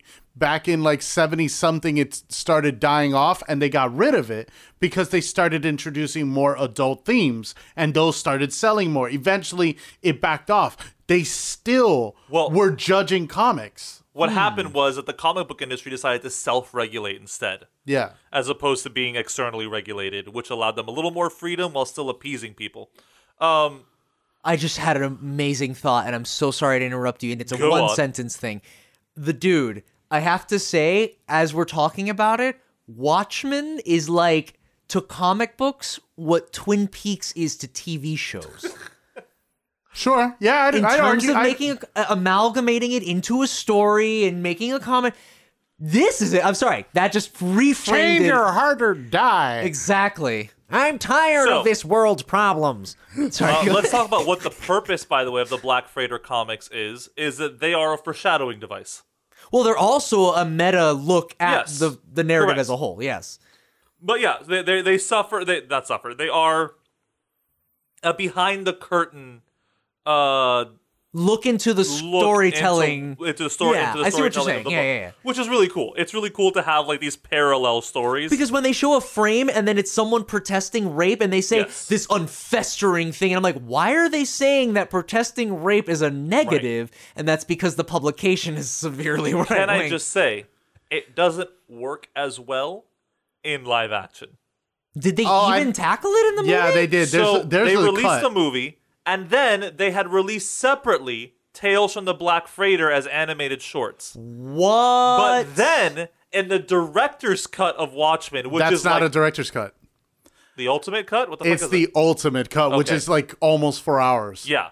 In the ultimate cut... See, I'd watch 4 hours of this, and I'm sorry, Zack Snyder, Justice League. I'd rather watch 4 hours of this. In the ultimate cut, it actually puts the appropriate parts of the Black Freighter animated shorts into the movie. And it doesn't work, is what you're saying? It doesn't. Fuck, because they're really good ways of like transitioning. Good, but when you're watching it instead of reading it, it's an abrupt break in momentum. It's abruptly like go. It's gears. It's out of the medium of reading, so it feels. Not only that, you're watching a live action movie and it's an animated short. Yeah, it's a great concept of a medium not being able to adapt exactly the same way. I like the idea, and I like that they tried to do it. It just didn't work. No, props to Snyder for this because he gave us, I guess, 3 cuts of the film. Yeah. Really? You have theatrical directors and an ultimate cut, and he really loved Watchmen. As you read Watchmen and you remember the movie,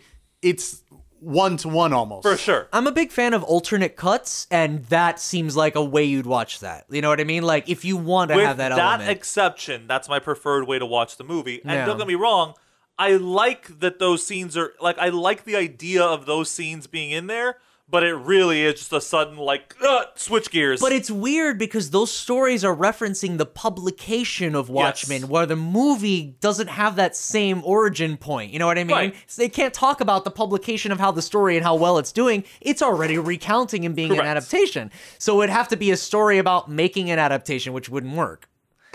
Sorry, but I feel like I All had to say right, that. so we got the Tales of the Black Freighter. Right. We're now, I think, going to the part where, where are we we exactly? now get the scene where Lori believes she's making love to John, right. Right. only to realize that she's making love to multiple Johns. Right. Which is a plus in my book, but whatever, lady, But she whatever. didn't consent to it, and consent matters. She consented to sex, and she was pleasantly surprised by more sex. She did not consent to No, DP, she was George. unpleasantly Whatever. surprised Yeah. that Whatever. he wasn't the focus of her attention. Yeah, that was the major part. It wasn't that it was sex. She was Yeah. pissed that how many of you are fucking me? You're fucking me while you're doing experiments in the other room. I can't even be worth your time. It escalates because at first she's just upset that she didn't consent to this. Right. You can't connect to me on a human level, you omnipresent God?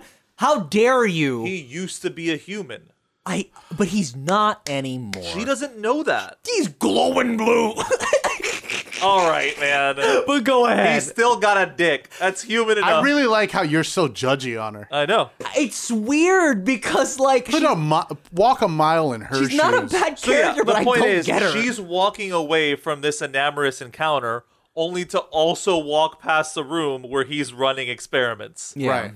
And this is the straw that breaks the camel's back. for her. I'm leaving you, John. Yes. Correct. Hey, this is Cody from the Robots Don't Age podcast, and you're listening to Fan Freaks. Be sure to follow them on Facebook and Twitter. And John has, despite Bone King's insistence that he can't possibly do so, has a brief moment of self-reflection here. It's just, But yeah, it doesn't yeah. last very long. Right. You get where, but at least you get where I'm coming So, from, right? I think- and that's it. I think she goes to Dan, Yep.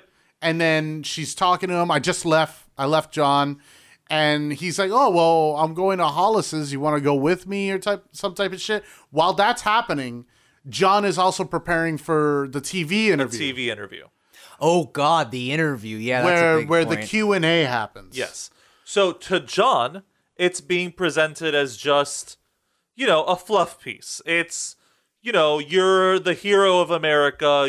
People want you to come on this show. They want to know, Don't talk about Afghanistan. who's the real Dr. Manhattan. Right. Don't talk about any of that. It's going to be a fluff piece. You all right, Bone King? Yeah, because in this scene, they also blindsight the omnipresent man with a question he wasn't anticipating. Correct.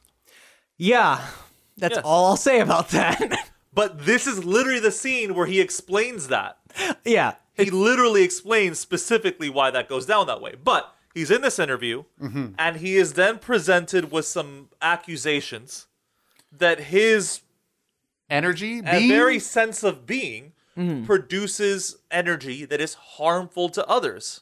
An intriguing plot point I will definitely Yes. agree with. He denies this only to be confronted with his ex-girlfriend, the woman who we previously saw in the flashback scene with the crime. What the fuck were they called? The Crime Stoppers. The Minute No, Man. the Gazette. No. Oh, the Crime Busters. The Crime Busters. We Janie see her Slater. as the Janie Slater, his jealous girlfriend in that scene. Anyway, she is now revealed from the crowd and appears to have cancer-like symptoms. Yeah, I'm Yeah. very happy you phrased The it that doctor way. gave her 6 months to live. Yes. Also, interestingly enough, I like this small moment is that he gets stopped by one of the like production assistants, and it's like, "Hey, your blue glow is really messing with the cameras," and he just turns it off. Yeah. Like, I like that. He's He- still blue, He but just, he just it goes darker. lowers the glow. It's also a reflection of his character that he just never thought about Yeah, it. exactly. So, So he's presented with this now horrific idea that that he's been Also, his old friend Wally Weaver has cancer. Edward Jacoby Moloch has cancer. Yep. Janie Slater has cancer. Myriad of people, they say hundreds of people that have associated themselves with you have now developed cancer. It's so solid, it's almost convenient. So, it is at this moment that the event that sets the climax of this into play comes along. Because what happens? Dr. Manhattan is presented with all these accusations. He's presented with his girlfriend leaving him. And he has a thought and goes, you know what? Fuck this Earth bullshit. And just goes away. I don't want to be caught in the tangle of their lives. Yeah. Possibly, I think, one of the greatest moves of his character. The in the whole Earth, book. people of Earth, no idea where he goes. 2 people died. 2 people have a heart attack because he teleported them into their houses. Yeah. Oh, no, that was the riot. My bad. Whatever. He fucking teleports all of them and even the cameras, too, because he doesn't want to see them. Yeah. It's maybe a weird time to mention, but I just want to thank the dude straight out. I guess I now like whiskey. Nice. Scotch. But Scotch whiskey, it says on the bottle. Yes, but typically when you're talking about the differences, when you're talking about Scotch, it's because it's from Scotland. Okay, well, there's different Or whiskeys. Japan. I think this is the best Scotch I've ever had. It probably is. They have a really different good production method. That's all I'm saying. I didn't mean to derail everything, but I'm just saying it's really whiskey good. and bourbon are technically all the same thing. So he fucks off to Mars. So he just fucks off. So Dr. Manhattan fucks off, which kind of agitates the global powers that be. Right, because he's throughout the book at this point, Russia, Soviet Union, have been capitulated a lot. They have to like go back under themselves because they are scared of Dr. Manhattan. Because you have to understand, Dr. Manhattan is a political topic. Yes. Just his existence is a political topic. There's even in the background, you can see even in the newspaper clippings or the newspaper guy with the boy reading the Tales of the Black Freighter, they're talking about how in the Geneva Convention, the United States aren't even entering talks about nuclear weapons because they don't want to talk about Dr. Manhattan. Right. They don't exactly that. That's their biggest weapon. He is their weapon of mass destruction. It's Dr. Manhattan. And this is a very weighty topic as well, by the way. Which, by the way, they do still have nukes here. America still has nukes. Yes. Especially given the time when it was written. And you're saying since Dr. Manhattan is fated by his own fate, he could not just eliminate all nukes with one snap. He can't. Why would he?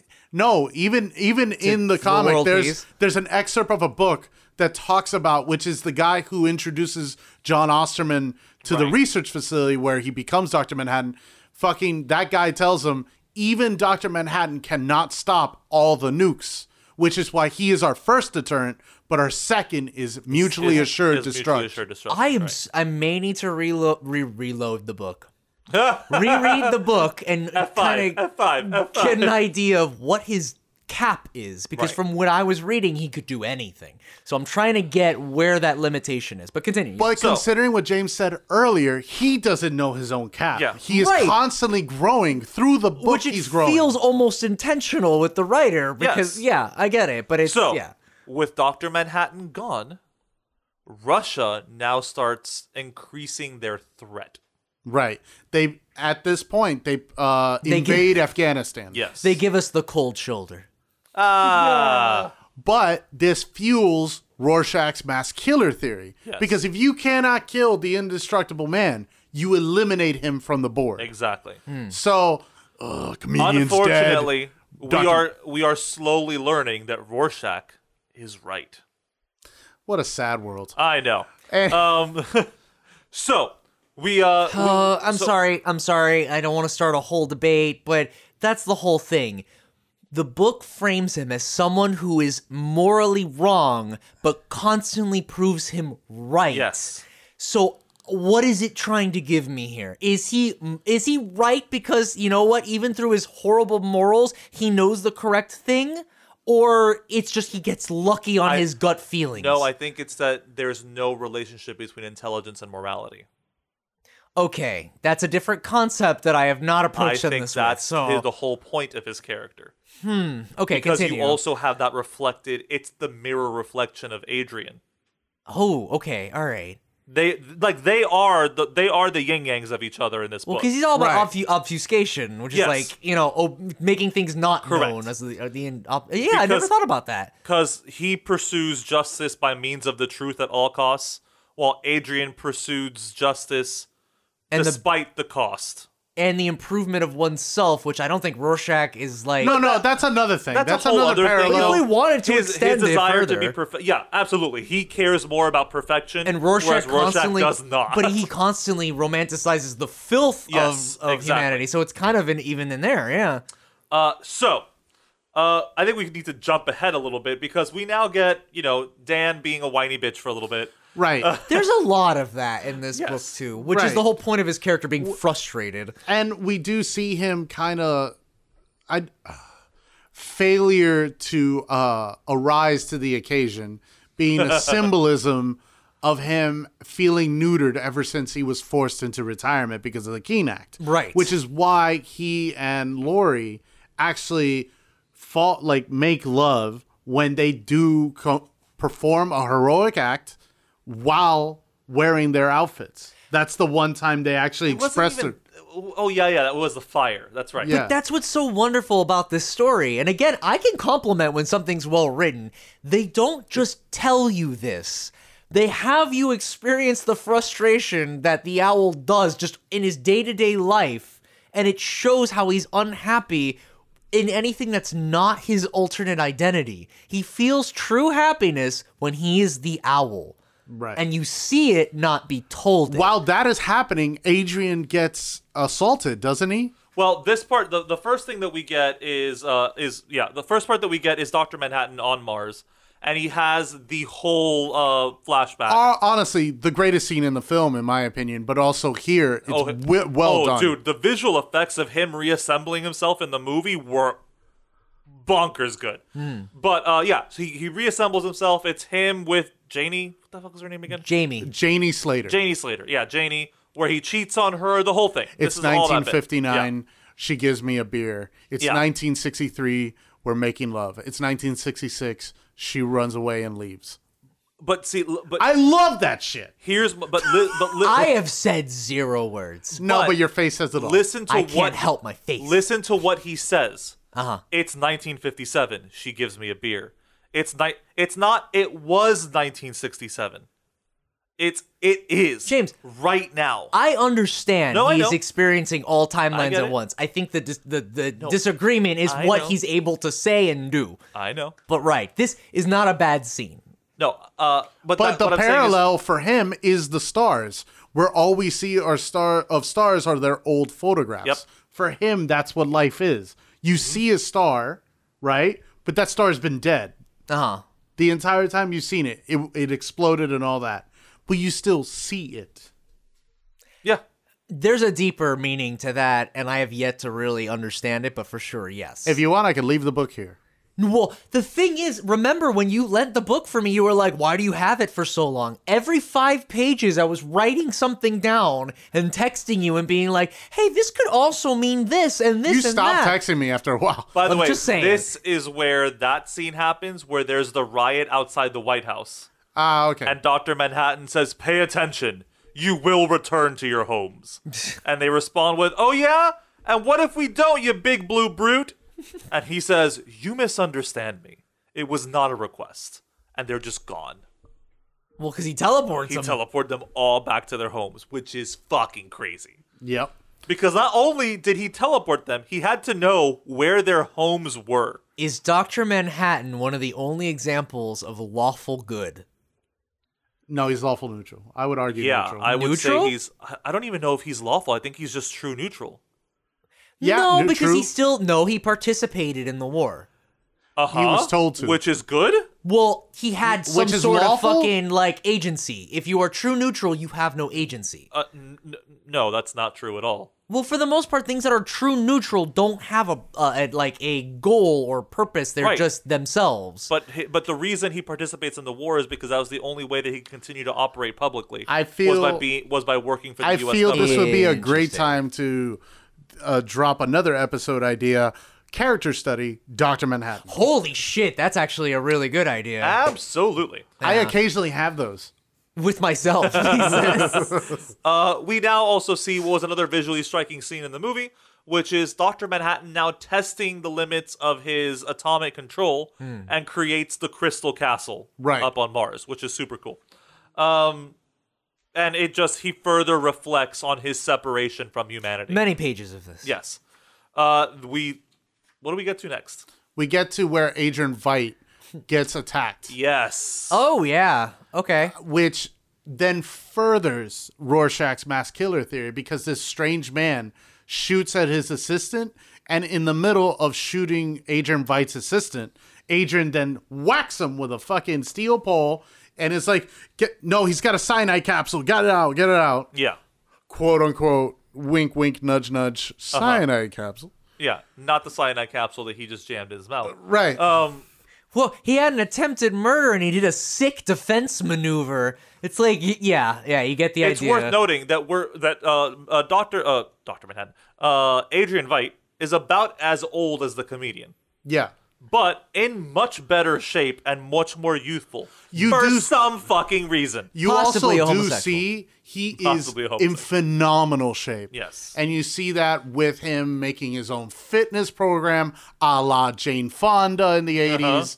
You know, he does a lot of these things. He does a lot of exhibitions of physical feats because he's always constantly saying it. And James is going to like that I remembered this. But there's a point in the comic, George, where somebody says, I heard Ozymandias is fast enough to catch a bullet. And then that's foreshadowing for what happens later. Yeah, no, for sure, that definitely happens. But again, though, I mentioned the whole idea of him achieving perfection, like he's always about improving his body, and that being represented in the action figures around him. Oh, yeah. It's a lot of great shit there. Just a brief, 1 second tangent. This is the message to bookstores out there. Stop sticking anti-theft devices to the inside of pages, you assholes. Oh, is that on that page? Yeah, that's so bad. I couldn't even read that. Yeah. It's just a fuck off sticker. Yeah, it's literally just a big fuck off sticker blocking another excerpt from the Under the Hood. Yeah, no, actually, this is the review of the Tales from the Tales Black of the Black Freighter. But again, though, they could have just totally written him as a rich businessman, but they made it a point to show the action figures. Yes. Right. Ah, I get it. I get what you're giving me, book. I get what you're giving me. So, we get some Rorschach backstory here, him being abused, him... Oh, did we do the therapist part? Is this it? yes. Yeah. Okay, sorry. I have... No, go ahead. Go ahead. The son of a prostitute. Yeah. Earlier in the book, he mentions how his father and is very right-leaning, where he believed in an honest day's work for an honest day's pay, but knowing Rorschach and knowing his backstory, he never met his father. Right. He doesn't know who his dad is. Now, if I may, this... Wait, hold on. Okay, go ahead. Just because what leads up to... Why does he get arrested again? I forgot. He gets caught. He gets caught Right, for the but doing murder of what? Edward Jacobi. Oh, He gets that's framed, right. yeah. That's right. He gets framed for Mullet. By someone with an anonymous too. Someone who right. might be rich or blonde or may Maybe. have an action figure line. Who knows? But one thing I want to mention, because you were here and Yes. I loved this therapist section. This chapter might be one of my favorite chapters in the whole book, to Okay, be honest. right. Only because... Okay, when Rorschach is giving his opinions about the Rorschach test he is taking... the answers he gives, how he gives totally plain, non-conflicting Pretty answers. butterfly. Pretty butterflies. A sunny day. Like he's just doing shit I like just that. got to the scene with the dog with his head split open. It's Sorry. pretty fucking grim. I know, but I like that instead of a modern day DC movie. I'm so sorry to do this, where they would be okay. like, Go. I see the dismality of humanity or something.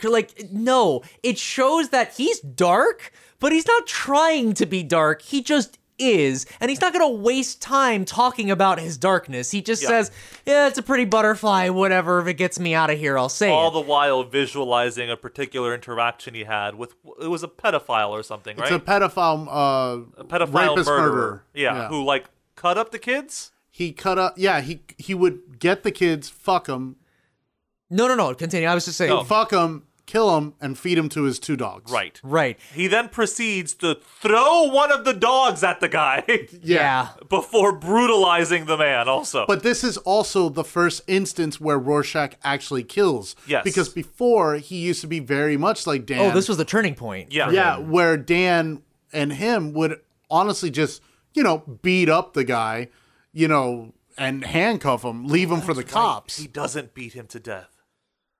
He lights him on fire. Flame purifies all. But really quick, I just want to talk about this chapter really quick, because I feel like this chapter actually, as a premise, would be a great movie. Like, it's almost like Mindhunters in the sense of a therapist trying to get through to an insane person, but like, why are they insane? What is the idea behind their insanity? But in trying to do that, becomes just as callous as his client. Yeah. Which, you guys got that, right? Right. The therapist's marriage falls apart because he becomes just as callous as Rorschach in trying to discover on what Rorschach is. Right. I mean, you guys get that great analogy, right? Like that great I think symbolism. I think we do get that in some films. I just don't know any off the top of my head. But it is a trope. It is a trope where the psychologist or whatever, the mental health doctor, not falls for the patient, but symbolizes with the patient or becomes the patient. But it becomes one of the first foreshadowings of the main theme of this entire story. The idea of becoming the monster you sought to destroy. Absolutely. That is a main theme among the entire book. He doesn't see it that way. No, of course not. But what I'm saying is, like, this therapist story is a truncated, streamlined version of the main theme of the entire book. For sure. And I thought that was insanely clever. I'm sorry. We now get, by the way, I like that his address is just listed as transient, which is funny to me. We now get another little excerpt, which is actually his criminal and psychological file from him now being arrested. Oh, and he makes a Silent Hill monster. What? Rorschach. Yeah. He creates his own Silent Hill monster. It's pretty interesting. But we now get a moment where I think it's Dan and Lori start thinking that Rorschach might be right. Yeah, because if you start looking at all the dots, you have first Edward Blake, comedian, dies. Then you have Dr. Manhattan goes to Mars. Then you have Adrian gets attacked. Yep. And then you have Mullah killed. Yep. So somebody's gunning for masks.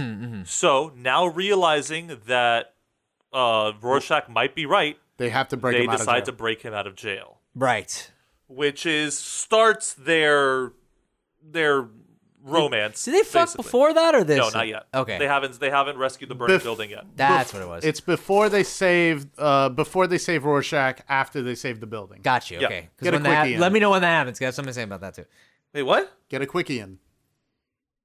They fucked twice? No. It was after the building, before Rorschach. They got fuck a quickie in in. Archimedes. Like they got but I thought quickie. the building happens after rescuing Rorschach.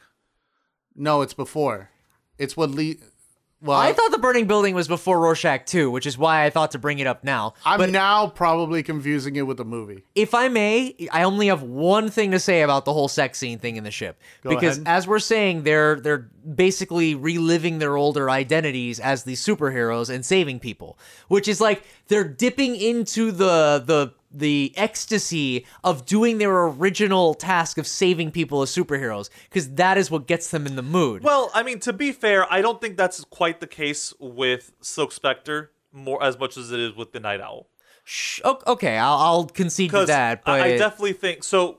We get the idea from other things in the comic that Night Owl has been a little impotent, both in his love life and in his superhero life. In his superhero life, Yeah. exactly Just right. life. Basically, he felt that superheroism is what gave him purpose. Right. He feels like nothing without the cape, basically. Which is why I wanted to make a specific mention on the sex ship. He has a dream. It's not the sex ship. Anyway, Archimedes. he has a dream on the sex ship, which I would like to... Hashtag sex ship. Hashtag sex ship! But yeah, no. I always point to that dream sequence as being like baby's first symbolism.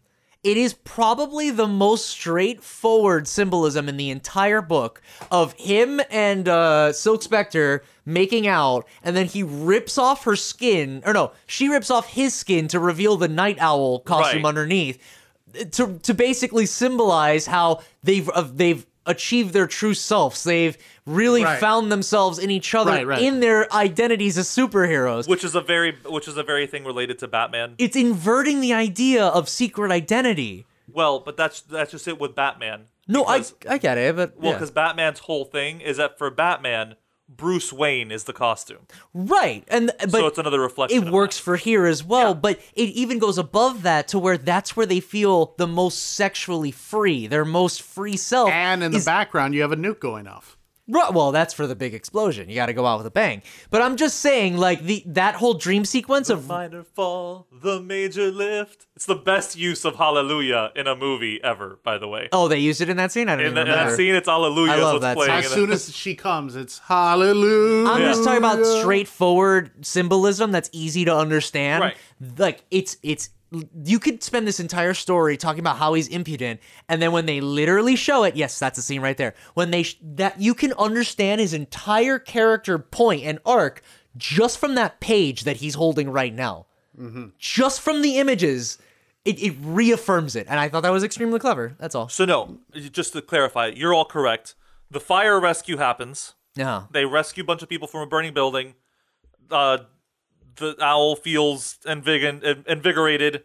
Fuck Silk Spectre. That whole scene happens. But you agree that the dream sequence is... for sure. Yeah, okay. Then is when they decide we need to break Rorschach out of prison. Yes, that's when they do, yes. And they go to do so, only to think that they're on their way to rescue him, but he's already beaten his way through half of the prison. Yeah, because...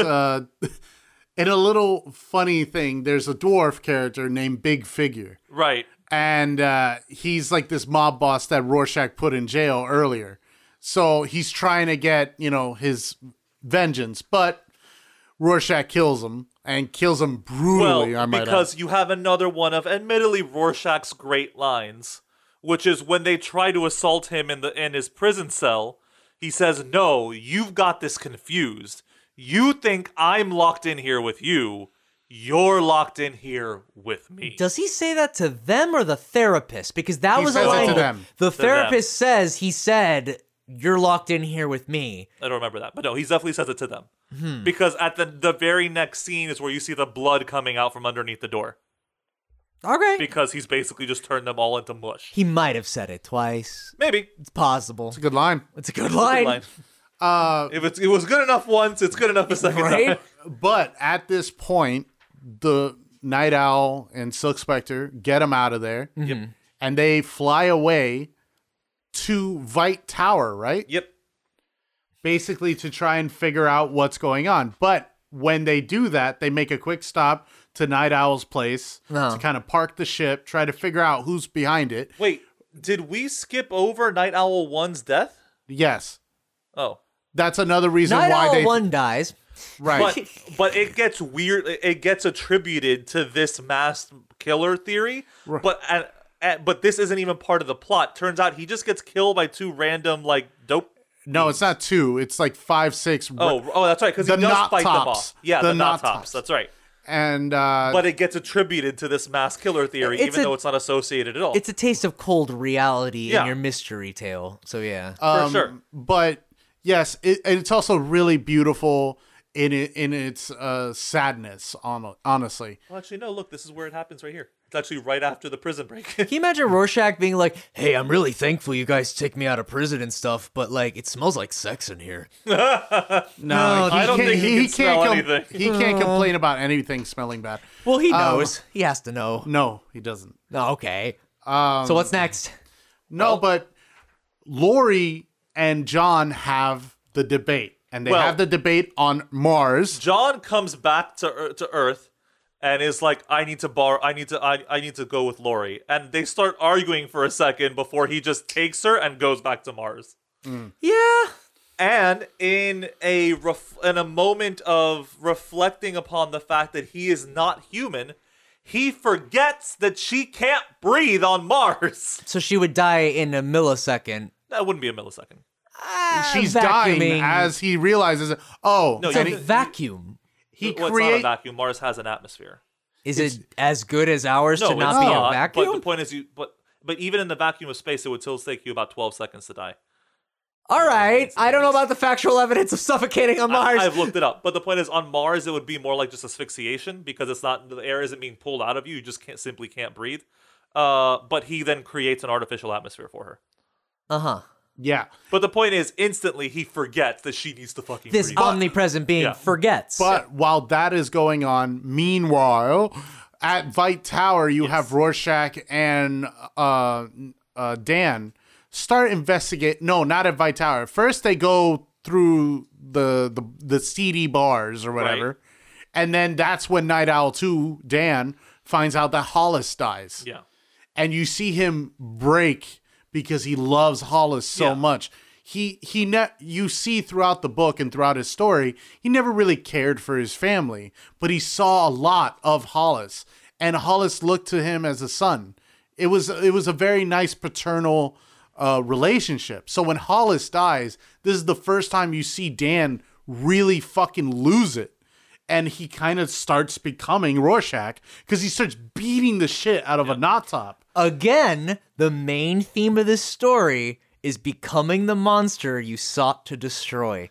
And it comes up so many times. It does. He's beating the shit out of the knot top. Fucking Rorschach's like, come on, Dan, we must go. And Dan's just like, I will fucking kill all of you. I'll burn this neighborhood to the ground, whoever killed Hollis. Because, it's just a lot of primal emotion. And I guess this is just because he's becoming, again, what he was. He's becoming Night Owl. He's becoming what he used to be. No, because Night Owl wasn't this violent. He's becoming worse than what he sought out to destroy, which is kind of the idea with some of these characters, too. Not but only- I'm just attributing it because it's just so much unbridled emotion. Right. And throughout the first half of the book, you don't see shit of that.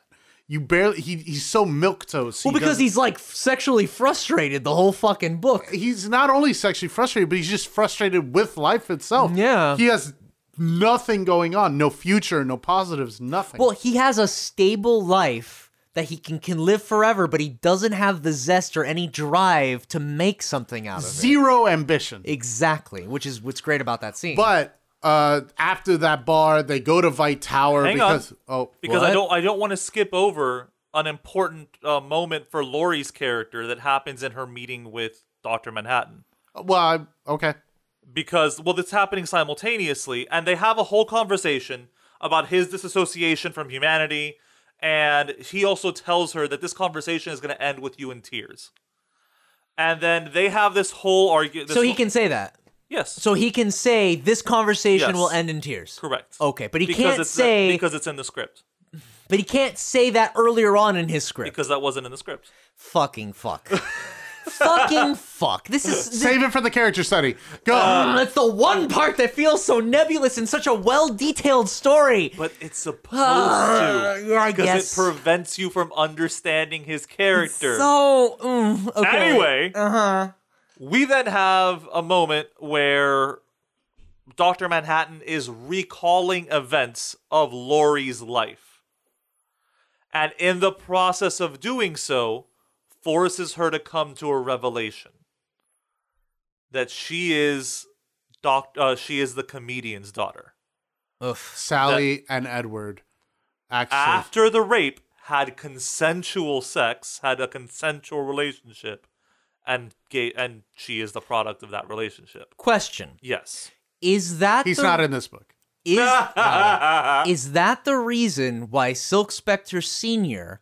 does not show so much resentment towards the comedian? 100%. 100%. Because he fathered her Yes. daughter, and that's something she appreciated. Not just because she fathered her daughter, she loved him.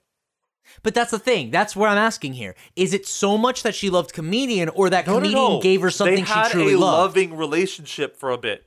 They had a real relationship. I don't know how well I feel about someone don't. getting into a loving relationship with their abuser. It's awful. It's but awful. There's a real. reason why Alan Moore is single now. Continue. For me, it was that she was happy with her daughter. Like, that was the one thing that he gave her. I like that, and I hope that's it. Hope that's it, because otherwise it's But fucked. Sally does come off like she genuinely does love him. You're right. I couldn't know for sure, but I like to think it's for the daughter and not for that. I'm hoping you're right. Yeah. So yes, I truly don't think that's the case. But we don't. I don't. right. Well, let me anyway. be stupid and think that is.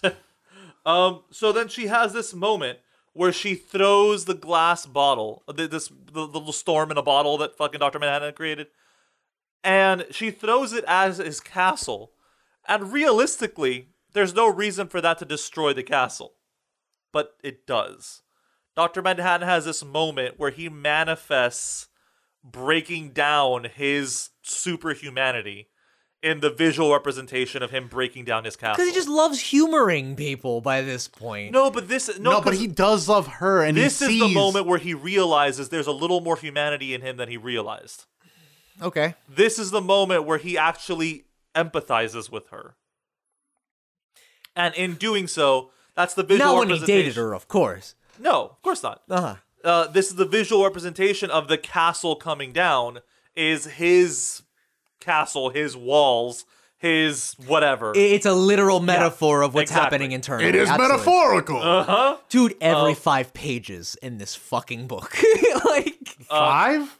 I'm just saying, Like, it's a lot. I'd say a page. And then he and Laurie vanish off the face of Mars.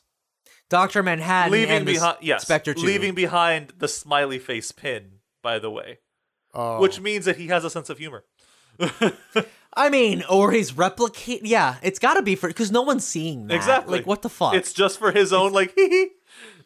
I think the government sees it shit like that. Maybe you might be right. because they're focusing on him. They are watching him But on Mars. shit like that makes me feel like he's not omnipresent. He's By just the way, real at strong. this time, the clock is inching ever closer to midnight, which is nuclear Armageddon. Right. Doomsday. Oh, by the way, on the topic of Dr. Manhattan being omnipresent, several points throughout the book, though, whenever he references the way he experiences time, he also references a blind spot. Somewhere in his perception of time, yeah. there is a blind spot that he cannot perceive. And he actively says that that is causing a ripple effect on him throughout his entire timeline. Since he experiences it all at once, he technically has a moment of non-existence from his perception. It's just a random moment in his timeline. Yeah. Right, and Laurie asks, like, what could cause that? Right. And he says, most likely nuclear weapons are possible for this. Well, because nuclear weapons can technically disrupt tachyons, Right. which are relevant to the way his power set works. But wouldn't he know?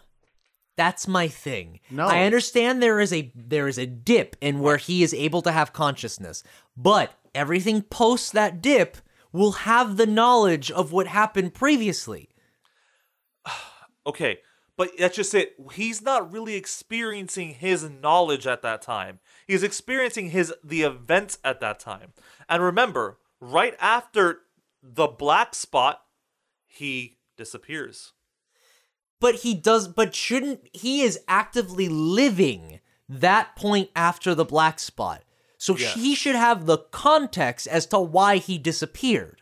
If he's recalling that at any specific moment, and he's not. That does not make sense to me. But All right, okay. save it for the character study. We're in the home stretch. We are in the home stretch. We are. So now we've got Dan, fucking Night Owl, we have Rorschach, and we have Silk Spectre. They're on their way to Antarctica because they have deduced that it was Adrian Veidt all along. Final confrontation coming up.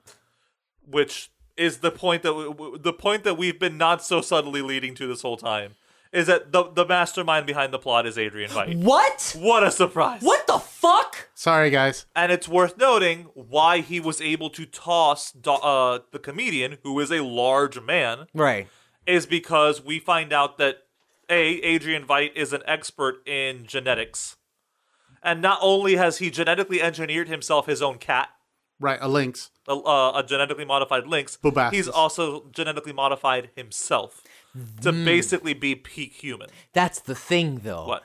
I find that there is a fallacy with his fucking mission statement. Of Okay. course If there you were is. well, yeah, he's also insane. I kind of prefaces all of it. I don't think but he if, is insane, But but if you're you right. were trying to be peak humanity, Yes. having an exterior means of reaching that peak humanity is not reaching peak humanity. You have ascended humanity. You have become Sure. something beyond or aside Yes. from humanity. He's trying to speed up the that's- evolution. which is counterintuitive with what his mission statement internally Not is. if you're a narcissist.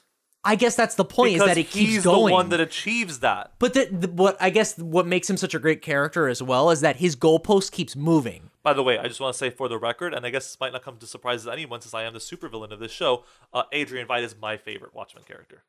Oh, and the whole thing? Oh yeah, He's great. for sure. He's great. I mean, He's by far the most interesting to me. he says one of my favorite lines in the whole thing, but I guess we'll get to that Yes. at some point when it happens. So we now get to some Adrian Veidt stuff, which is where we now start learning some more specifics of his plan. His motive. His and whatnot, motive, yeah. his means, all this stuff. And it eventually comes to a head when the three heroes arrive at his base. And, And we have a confront him. fight. Yes. A not Yeah, it's not much of a successful fight, one, yeah, but Right. because guess what? An out-of-shape night owl, a smelly homeless dude, and probably only one of the three of them who's in any kind of shape is Silk. Silk Spectre. A genetically perfect human handedly takes them all down. Right. But he also makes it very clear that he doesn't want to hurt them. No. He well, is and not- his high fucking like what's it called? High horse Yeah. self of like, you know what I mean? Yeah. I don't want to hurt you. I'm so good. No, there's no point to hurting them. Exactly. There's nothing to be gained here. I look, okay, yes, I think you guys are going to have this sort of level of humanity with Veidt, but there is that on top of him kind of seeing himself above all of this too. Like he says, yeah, there's no point in doing this, but he doesn't he still sees himself as above it. You know what I mean?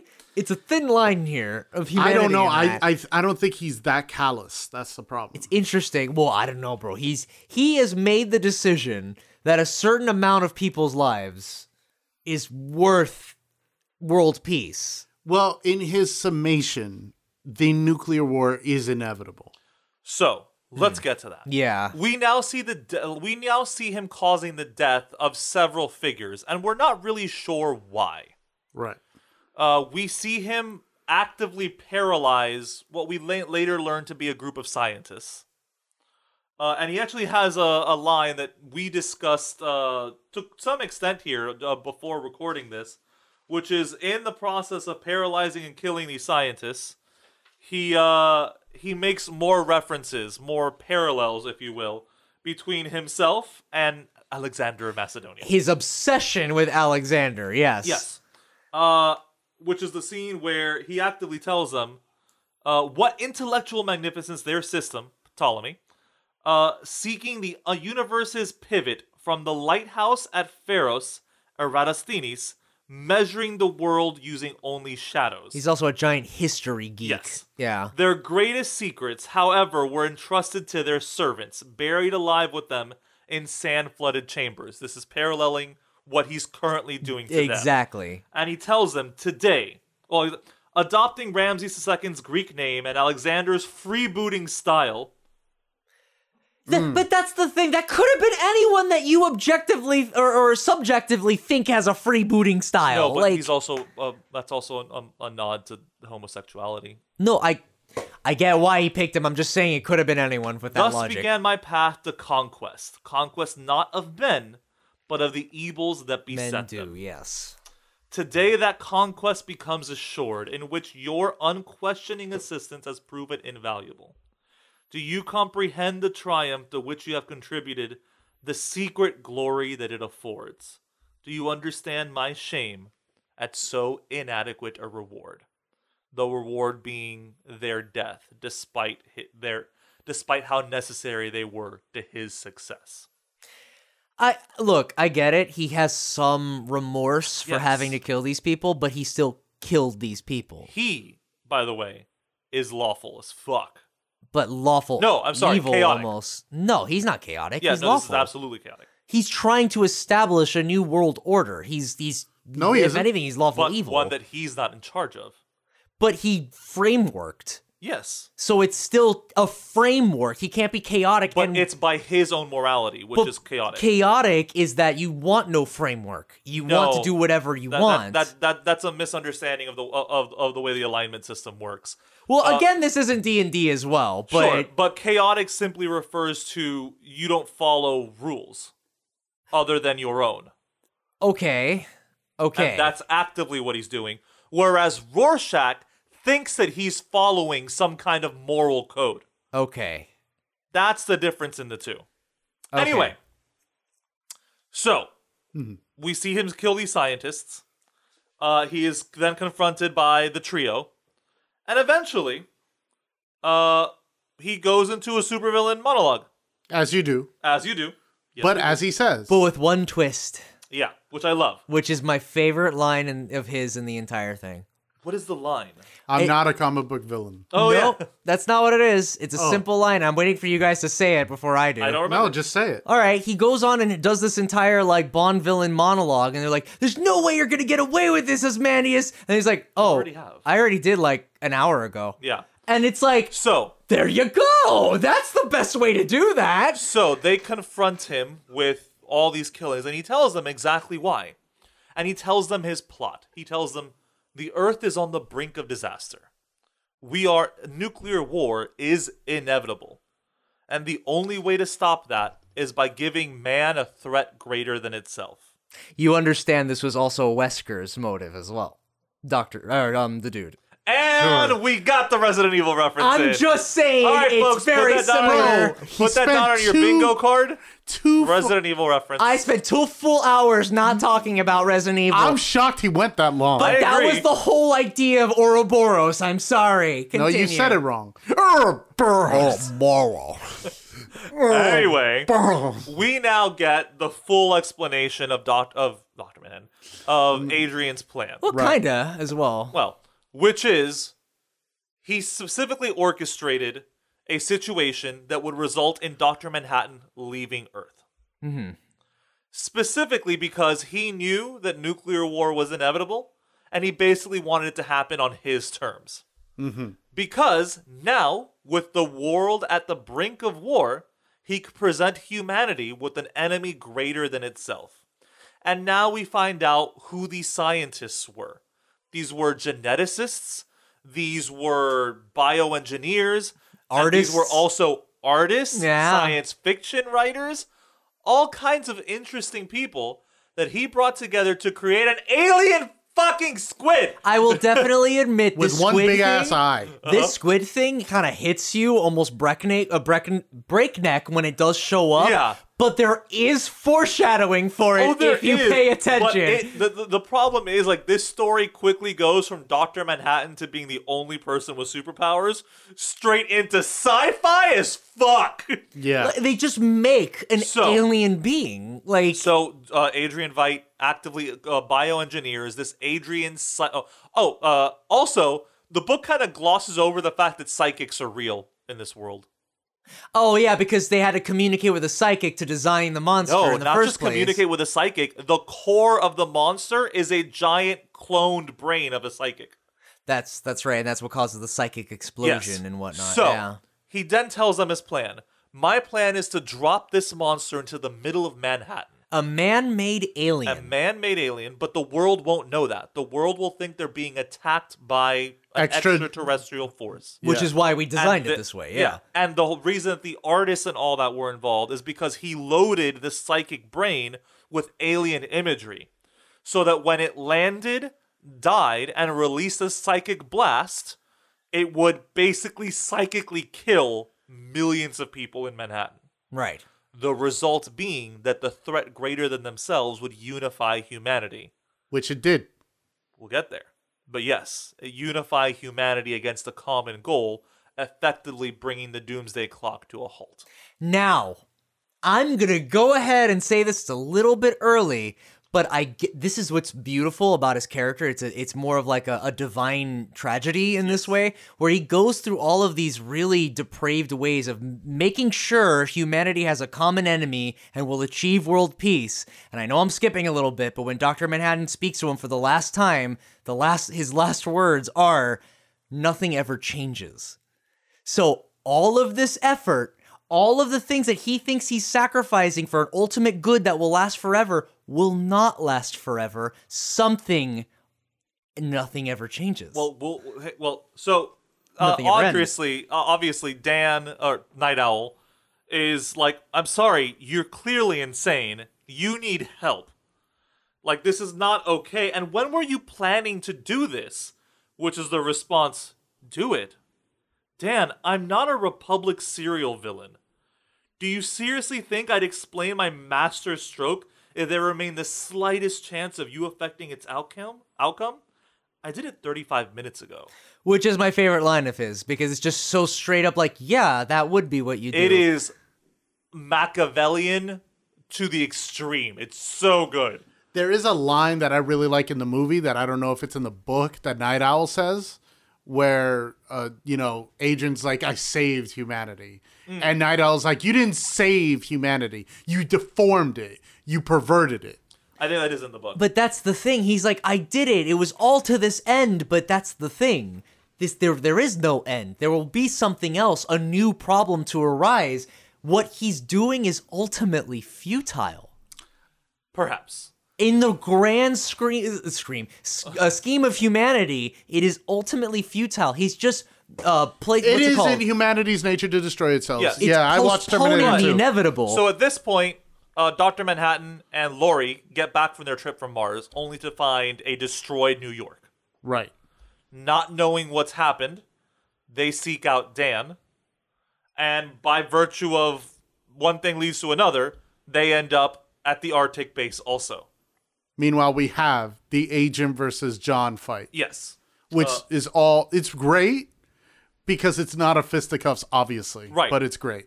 Well, see, this is like Lex Luthor losing chess to Superman. This is one of those moments because Adrian Veidt, in his highest level of intelligence, obviously has a contingency plan for Dr. Manhattan. Part of the it's worth noting that the black spot in Dr. Manhattan's perception of time was caused by Adrian Veidt, actively creating basically a cloud of tachyons that prevented him from perceiving this moment. Which is kind of, I get why, but in a script writing kind of way, it's like, oh, so this is the one thing that he can't see through, but it serves And a then- purpose. Superman can see through lead. When John arrives, when Dr. Manhattan arrives, Adrian Veidt, in all of his smugness, activates his secret weapon. A machine that breaks Dr. Manhattan apart at the atomic level, leaving Laurie in shock and everybody in disarray. Oh God, what are we going to do? And then Dr. Manhattan delivers, it's not even a good line, it's just a great attitude. Which is, I want to actually get to it. Because, when he dies, hold on, they left Laurie, distressed, confused, and with a gun.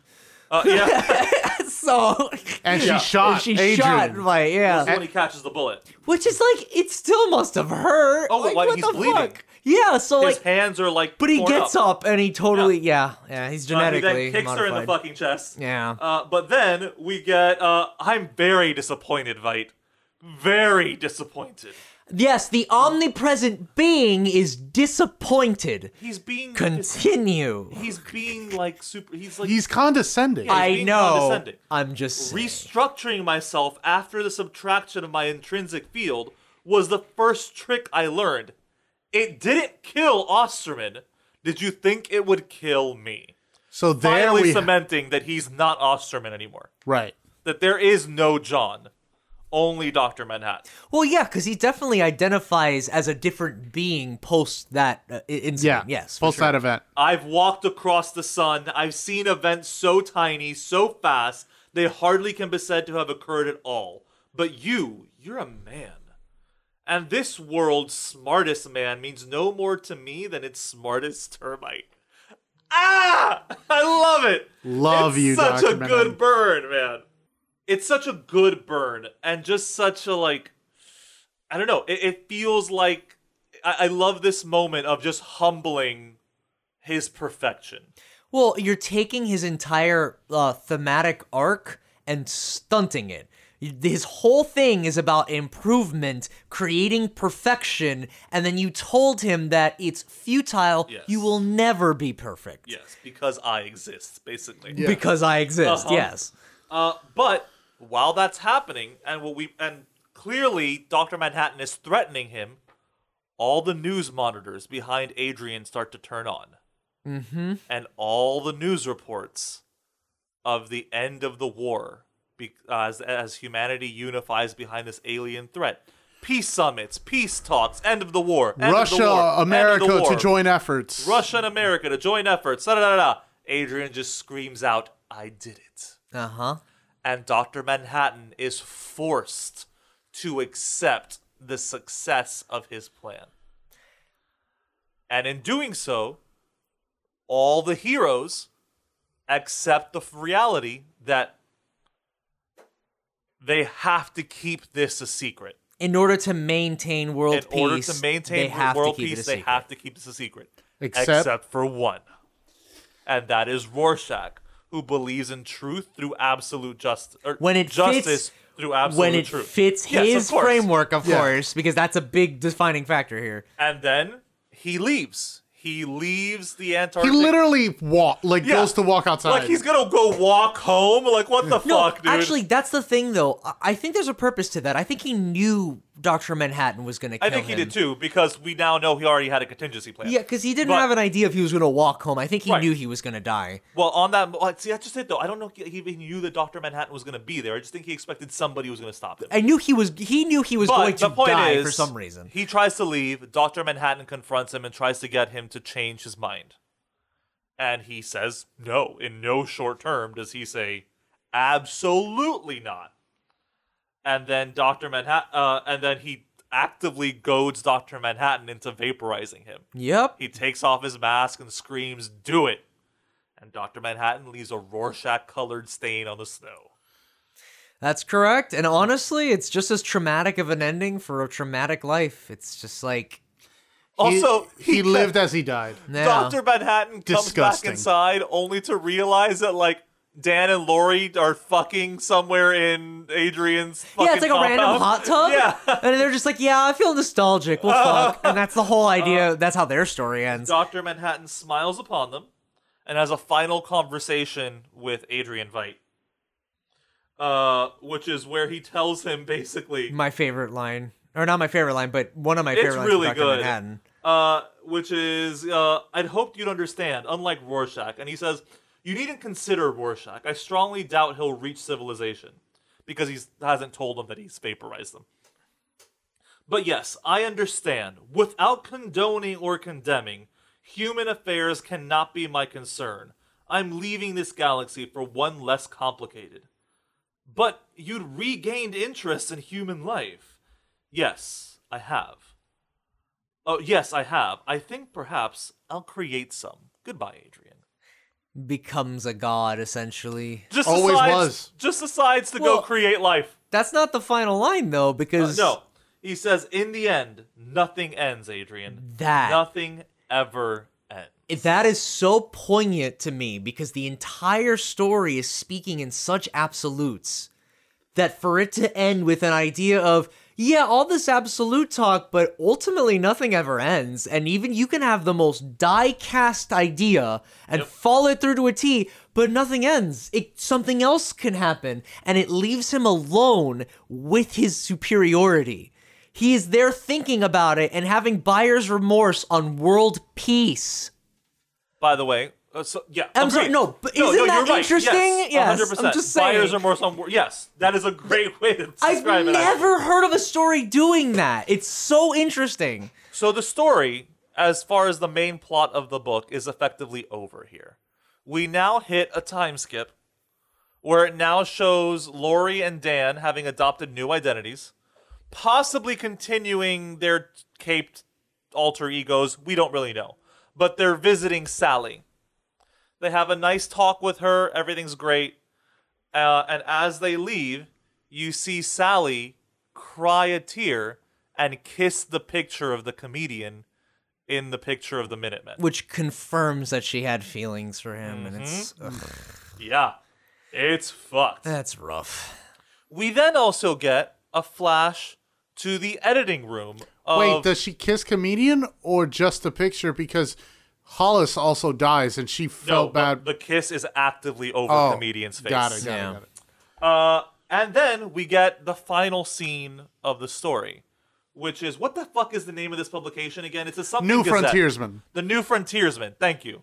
We get a scene to the editing room of the New Frontiersman, where someone there gets an unmarked package. Oh, yes.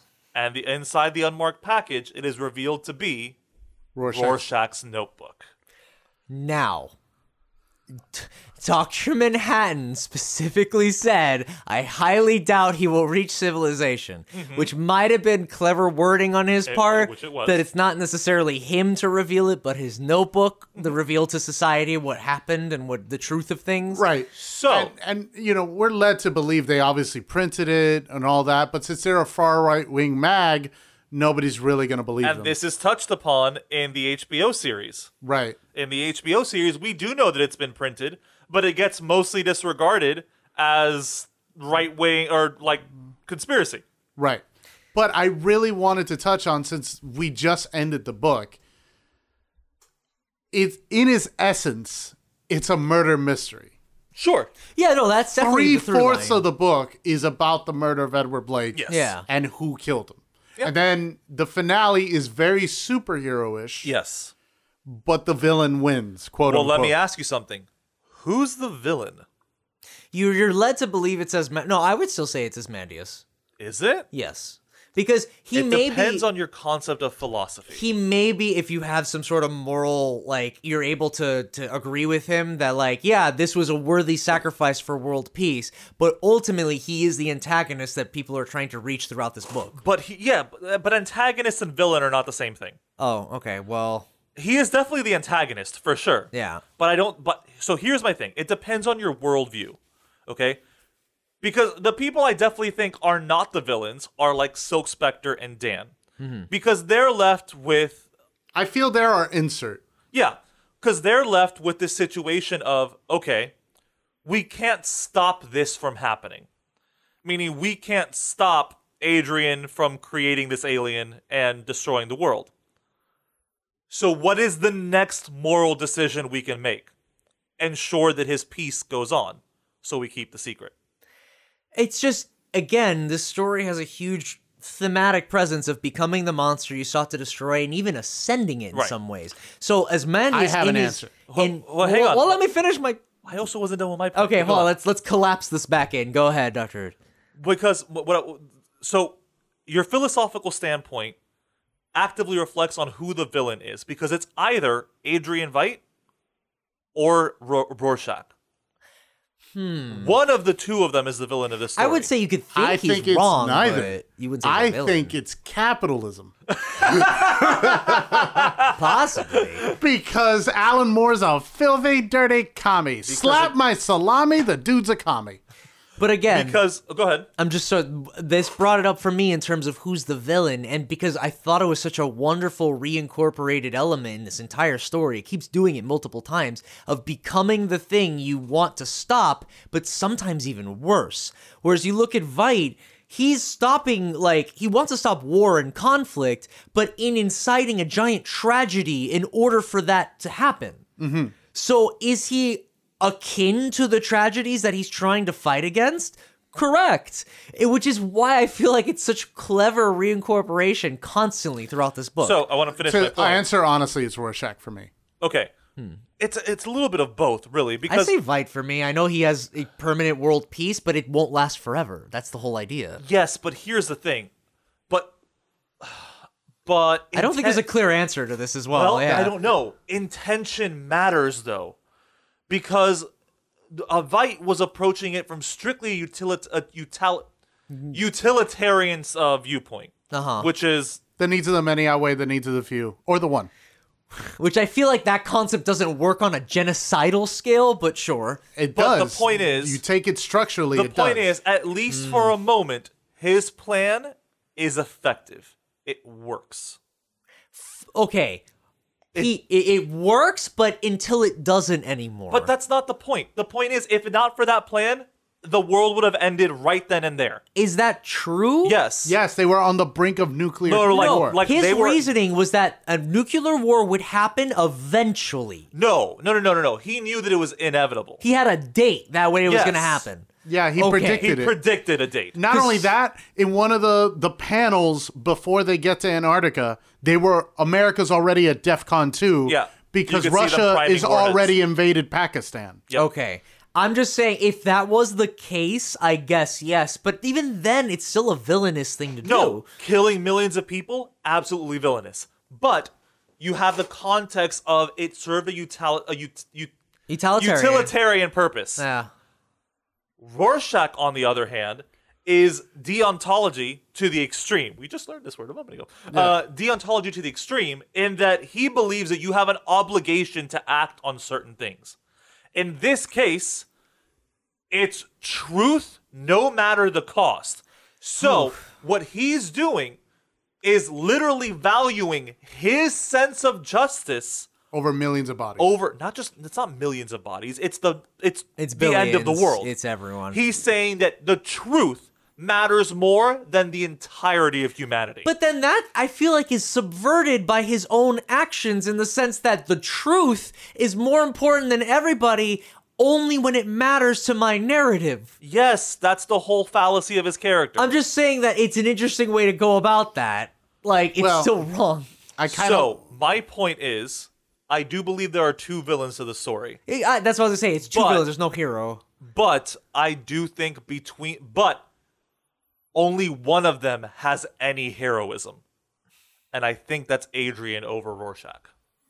I'd agree, but you said your favorite character is Agent Veidt, Yes. and my character is Dr. Manhattan. Yes. What's your character, Bone King? Holy shit. That is a tough question. Fuck off, because I gave you ample time to figure it out. No, I know. It's just each character is so representative of a certain idea. Oh, yeah. You know what I mean? Like, each one is a commentary, and I never had one elevate above the other. Like, they each were really good at representing the theme that they wanted, and they all circle back to the same theme in the end of basically. becoming the thing that you didn't want to become. In terms of my favorite, I don't think that's true. What do you mean?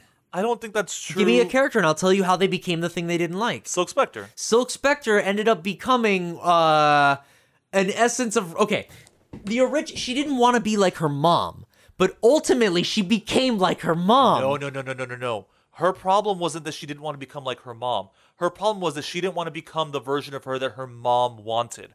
Her problem was that she never had autonomy in her life because she was groomed into being Silk Spectre. Right, but look what happened at the end of this. She's forced to follow out actions that Osmandus made and set up. But So she she's- still has to follow a narrative that's not her No, own. that's just it. She's not forced to. She has the choice she has the choice to choose. But the choice is to maintain world peace and not mention the Sure. secret. She's blackmailed into keeping up this identity. The idea is that she did not want to be a cog in the machine, but ultimately becomes a cog in the machine of Osmandius's plan. I don't pick up that first bit, her being the cog in the machine. I don't think that was ever part in of her terms of concern. grooming into the world of superheroism, that's that's a way to Yeah, but describe see, being a here's cog the in the thing, though. machine. By that point, she had already empowered herself with her own autonomy. No, I agree with you. She's separated, but ultimately, by the end of the story, narratively becomes the same as she that's was just it. before. No, but that's just it. She's not. Because she's the one in charge. She's driving. Osmandius is in charge No. of the main narrative. She has her own life, and she even had her own life when she left the first grooming session or whatever. Like, when she decided, I'm not going to be my mom, she left before. But it's happening again. That's don't what agree. I'm just saying. If you look at it that way, and granted, you don't have to look at it this way, it's an interesting way to circle around Sure. her arc, and I think it's genius in that regard. And what is your explanation for Night Owl then? Night Owl, and he's basically back where he started. He thought he matured past being part of the superhero craze, but he found that that's a necessary part of him. I disagree. Like, he's one of the only ones that like actively missed the superhero part. Okay, I'm not denying that. He definitely does. But what I'm saying is he thought he matured with the rest of the world, but he did not. No, I don't agree. Like he actively admits that he's still attached to that. I know, but him in reality choosing to continue his normal presence and agreeing with everyone else and not continue vigilantism is him. Okay, look, you're misunderstanding what I'm saying. I'm not saying he agrees that he is matured past super. I'm not saying that. I'm saying the world said no more superheroes, so he followed through and thought he was maturing, but he realized this is a part of him. This exceeds past that, and that's why it resurfaces and he returns back. It's a genius concept that almost every character becomes the thing that they thought they had beaten. It's a genius concept, and maybe you don't have to see it that way, but I can attribute it in a lot of different ways. At least there's an argument to be had. Sure. Like, yeah. So, final thoughts. Final thoughts. He still hasn't answered the question on what's his favorite character. God damn it! I thought I got away scot-free on that. God damn it! If I had to if he ask, doesn't have one. It's just weird because they all fulfill such a great aspect to each. All right. Well, how about this? I have my favorite line of the American Dream. You have said your favorite line, right? That's difficult, but I think at the end of the day, my favorite line. World's smartest termite. Yeah, for sure. Right? Okay. Do you have a favorite line? Okay. I don't want to say Vite's my favorite character, but he does have the best lines. And it's not even a very dramatic line, but the idea of I did it 30 minutes ago is such a new, fresh concept that it blew me away. So fresh concept, and this book is nearly 40 years ago. That's so scary to me. Yeah. But it is a fresh concept, even for stuff post that book. That's what he's saying. He's saying that despite the fact that you've only just read this, that concept is still fresh to you. Yes, it is. It is such a trope that even though this happened a long time ago, it's surprising. Yep. It's got to be between Ozymandias and Rorschach, only because Rorschach is such a fascinating character, and I can't stop reading about him. That's it. All right. Final thoughts. How I got into Watchmen was because of the movie. I was sitting in the theater. I think I was watching Terminator Salvation with a friend. And I saw the opening trailer. I didn't know what the fuck this was. I had never heard of Watchmen at that point. But my friend next to me, Pedro, lost his fucking mind. He was like, oh my fucking God, they're doing it. Oh my fucking God, they're doing it. I'm like, what? What are you talking about? He's like, you've never read Watchmen? I'm like, no. What the fuck's Watchmen? Go buy Watchmen. So whatever. That following week, I went to Barnes & Noble, bought that graphic novel, did my thing. I read it cover to cover 3 times in one day. I was blown away by it. It is my favorite book. It's in my top 5 favorite books of all time.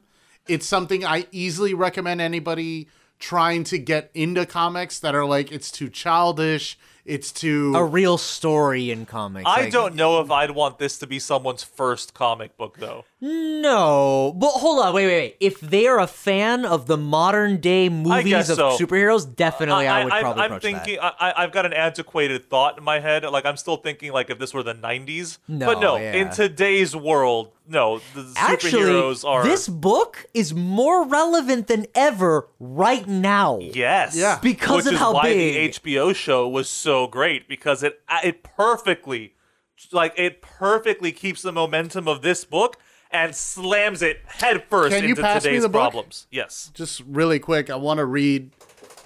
If I may, really quick. Because our boy, Damon Lindelof, who created the Watchmen show, HBO specifically said, you're the only one we want this to do. Yep. And he said, I don't have an idea. Then he had the idea. Then he made that show, and it became a limited series. He said, and I quote, about Watchmen, the graphic novel, this is the greatest piece of popular fiction ever produced. Yep. It's hard to argue. Okay, look, I'm not going to say it's perfect and it's like, oh my God, it's all-star, the best, but it is probably the most apropos and poignant thing for this era right now that's obsessed with superheroes. This thing, especially if you're obsessed with superheroes in the Marvel Cinematic Universe right now. We've been dealing with a superhero bubble for the past 25 years. Yes. Arguably. And this thing just becomes so much more and more relevant because of that. Every year it becomes more and more relevant. And not only that, with our cultural zeitgeist and everything of that nature, I really do feel, while we can all walk away with some different idea of who should read the book, at the end of the day, if you consider yourself a literature fan, not even just a comic book fan, but like a literature fan, this is a novel you should read. Mm-hmm. This is something that makes you think, you know what? Comic books just aren't for fucking kids anymore. Yeah. Well, it opens up the idea that a narrative doesn't have to be so clear-cut. You can have different interpretations of a character. You can have a diverse narrative that covers concepts and ideas and metaphors for deeper things that really wouldn't work in a standard superhero story or something. Well, is this part of your final thoughts? Well, yeah, I'm just kind of I was just say it's emblematic of a turning point in an art form. A key turning point in any form of art is when it becomes introspective. Right. And this is, I think, that moment for the comic book medium.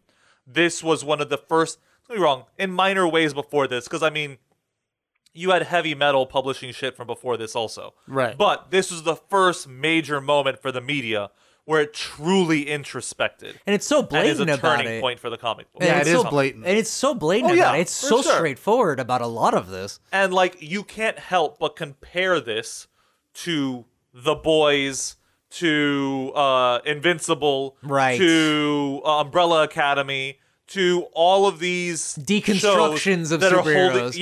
Are holding up a mirror to the superhero genre. And I feel like there's that type is still chasing the high of Watchmen. Nobody's done it nearly as good as Watchmen has. Is that your final thought? Yeah. All right. I think we nailed it for the most part. That's right. I have a happy face on right now. My favorite character, by the way, I've just decided, it's the butch lesbian who is trying her fucking hardest to actually protest against the apparently increase of rape in her neighborhood, and everyone's giving her shit for it, and she's just like, yeah, she's a Watchman. Fuck you. Like, I am literally trying to help people, and you're stop. She deserves more credit, really. Right. Sorry, yeah. I liked her a lot. I think it's shout-outs time. Oh my goodness. Well, freaks, if you like what you heard here, or if you have any topics to add on top of it, please make sure to hit us up on our Facebook group or our Twitter, FANFREEKS. And please let us know who's your favorite Watchman. Indeed. Oh, and no doubt we missed some symbology or any symbolism. No. Like, we must have missed a ton of shit, so please tell us. If we really wanted to, this could be a 6-hour episode. We have to do multiple episodes. 8, but maybe. That's... The point is, we had to gloss over a lot to get this as concise as it is. Fucking novel. Like, yeah, if there are any other talking points that interest you guys, please let us know. Trust me, I can't speak for anybody else here, but I will gladly discuss this ad nauseum. I want to talk more about Dr. Manhattan. We did have that fight of Ozymandias versus Captain America and who would win. Yes. And you and I forgot who else went about 150 comments on that. Yeah. You can search for that at FanFreaks in the group. I think I could have a solid discussion about Dr. Manhattan. I feel like it's just so nebulous. You could talk about it for hours. So tune in to an upcoming character study episode on Dr. Manhattan. It'll be our first one. It better not be, motherfucker. It's gonna be a tough first one. I'm not gonna lie. Anyway, shout out. You can also hit us up at our social medias. That's correct. I am on Twitter at Dr. That's Dr. Rude MD. Also, your TikTok. Shut up, man. We don't even talk about that. That's where his nudes are. Only Rudes. Oh no. At Adrian Doodliness on Twitter and at Adrian De Jesus on TikTok. Because I'm not ashamed. All right. see my nakedness. I just have no content, so there's no point. You're just gonna see a bunch of my cats. And alrighty, I'm about 4 glasses in on whiskey, and you can find me on Bone King TV on Twitch. And I'm so proud of him. Twitter, I know, right? I said I hated whiskey, and through the process of this podcast, I've grown to like it. He has had more today than any of the rest of us, by the way. I'm driving. I'm taking it easy. Ayo, but anyway, yeah, you can catch me on Twitter. I'm Bone King TV, Twitch. I play I play a lot of games and whatnot. Shoutouts? Shoutouts time. I'd like to shout out to our Hunt Showdown crew. We've got Jeff, we've got Justin, we've got Scott. We have my D&D people who I know still listen every week. Jason and Chris, thank you guys so much. Dante and my sister Cheyenne. Yes, and of course the boners that I have annexed from the kingdom. Annexed? That's right. They're still in my kingdom. You were just visiting them, Phoebe okay? and Tara, thank you guys so much. I would like to give a shout out to our sister podcast, Robot Stone Age, Cody, CJ, Kaylani. Also, shout outs to Nicholas Uritic, Lindsay Misleading, our resident Zatanna Zatara. Yeah. We fucking really need to join and get her a mic so she could be on. Also, a special heartfelt fuck you to Jesus Valentine. Heartfelt fuck you to Jesus. What a good way That's to round right. that out. Yeah, he's my boy. Bone King. My turn. He So, loves this. He loves saying fuck you to him. He loves the pain. He loves being a Dr. troll. Root is used to this, absolutely. We got Von Condersmite, Beefy Sumo, Squinty, Screechy Kai, Lindsay Misleading, or Ganalidismidsineyan, Izumi Chinmaru, That's the Scots talking. Heyo, CJ the DJ, Boogle, and Nicholas Uritic. I actually want to give an extra thanks to him. He's Absolutely. been very vocal and giving us comments and whatnot, and we live for that shit. So thank you so much, dude. And normally, we don't do this, but we actually really do want to encourage you guys to tune in to our next episode, because it's a special one. Oh, yeah. 100 episodes. Not only is it episode 100, but this week we are celebrating the 1 year? 1 year anniversary? Yeah, we kind of almost timed it perfectly with our birthday. 1 year anniversary of the Fan Freaks podcast. Yeah. And episode 100. Our anniversary and 100th episode are sort of close to each other. Yeah. So we're kind of rolling with that. So yeah, make sure to check us out for episode 100. Until then, And it'll be a Freaky Five, right? Of our favorite moments, or is it an All-Stars? don't Well, look, don't tell them about the don't behind reveal the all the scenes. secrets. Come on, man. I'm still behind the wings. Stop it. Red Later, curtains. freaks.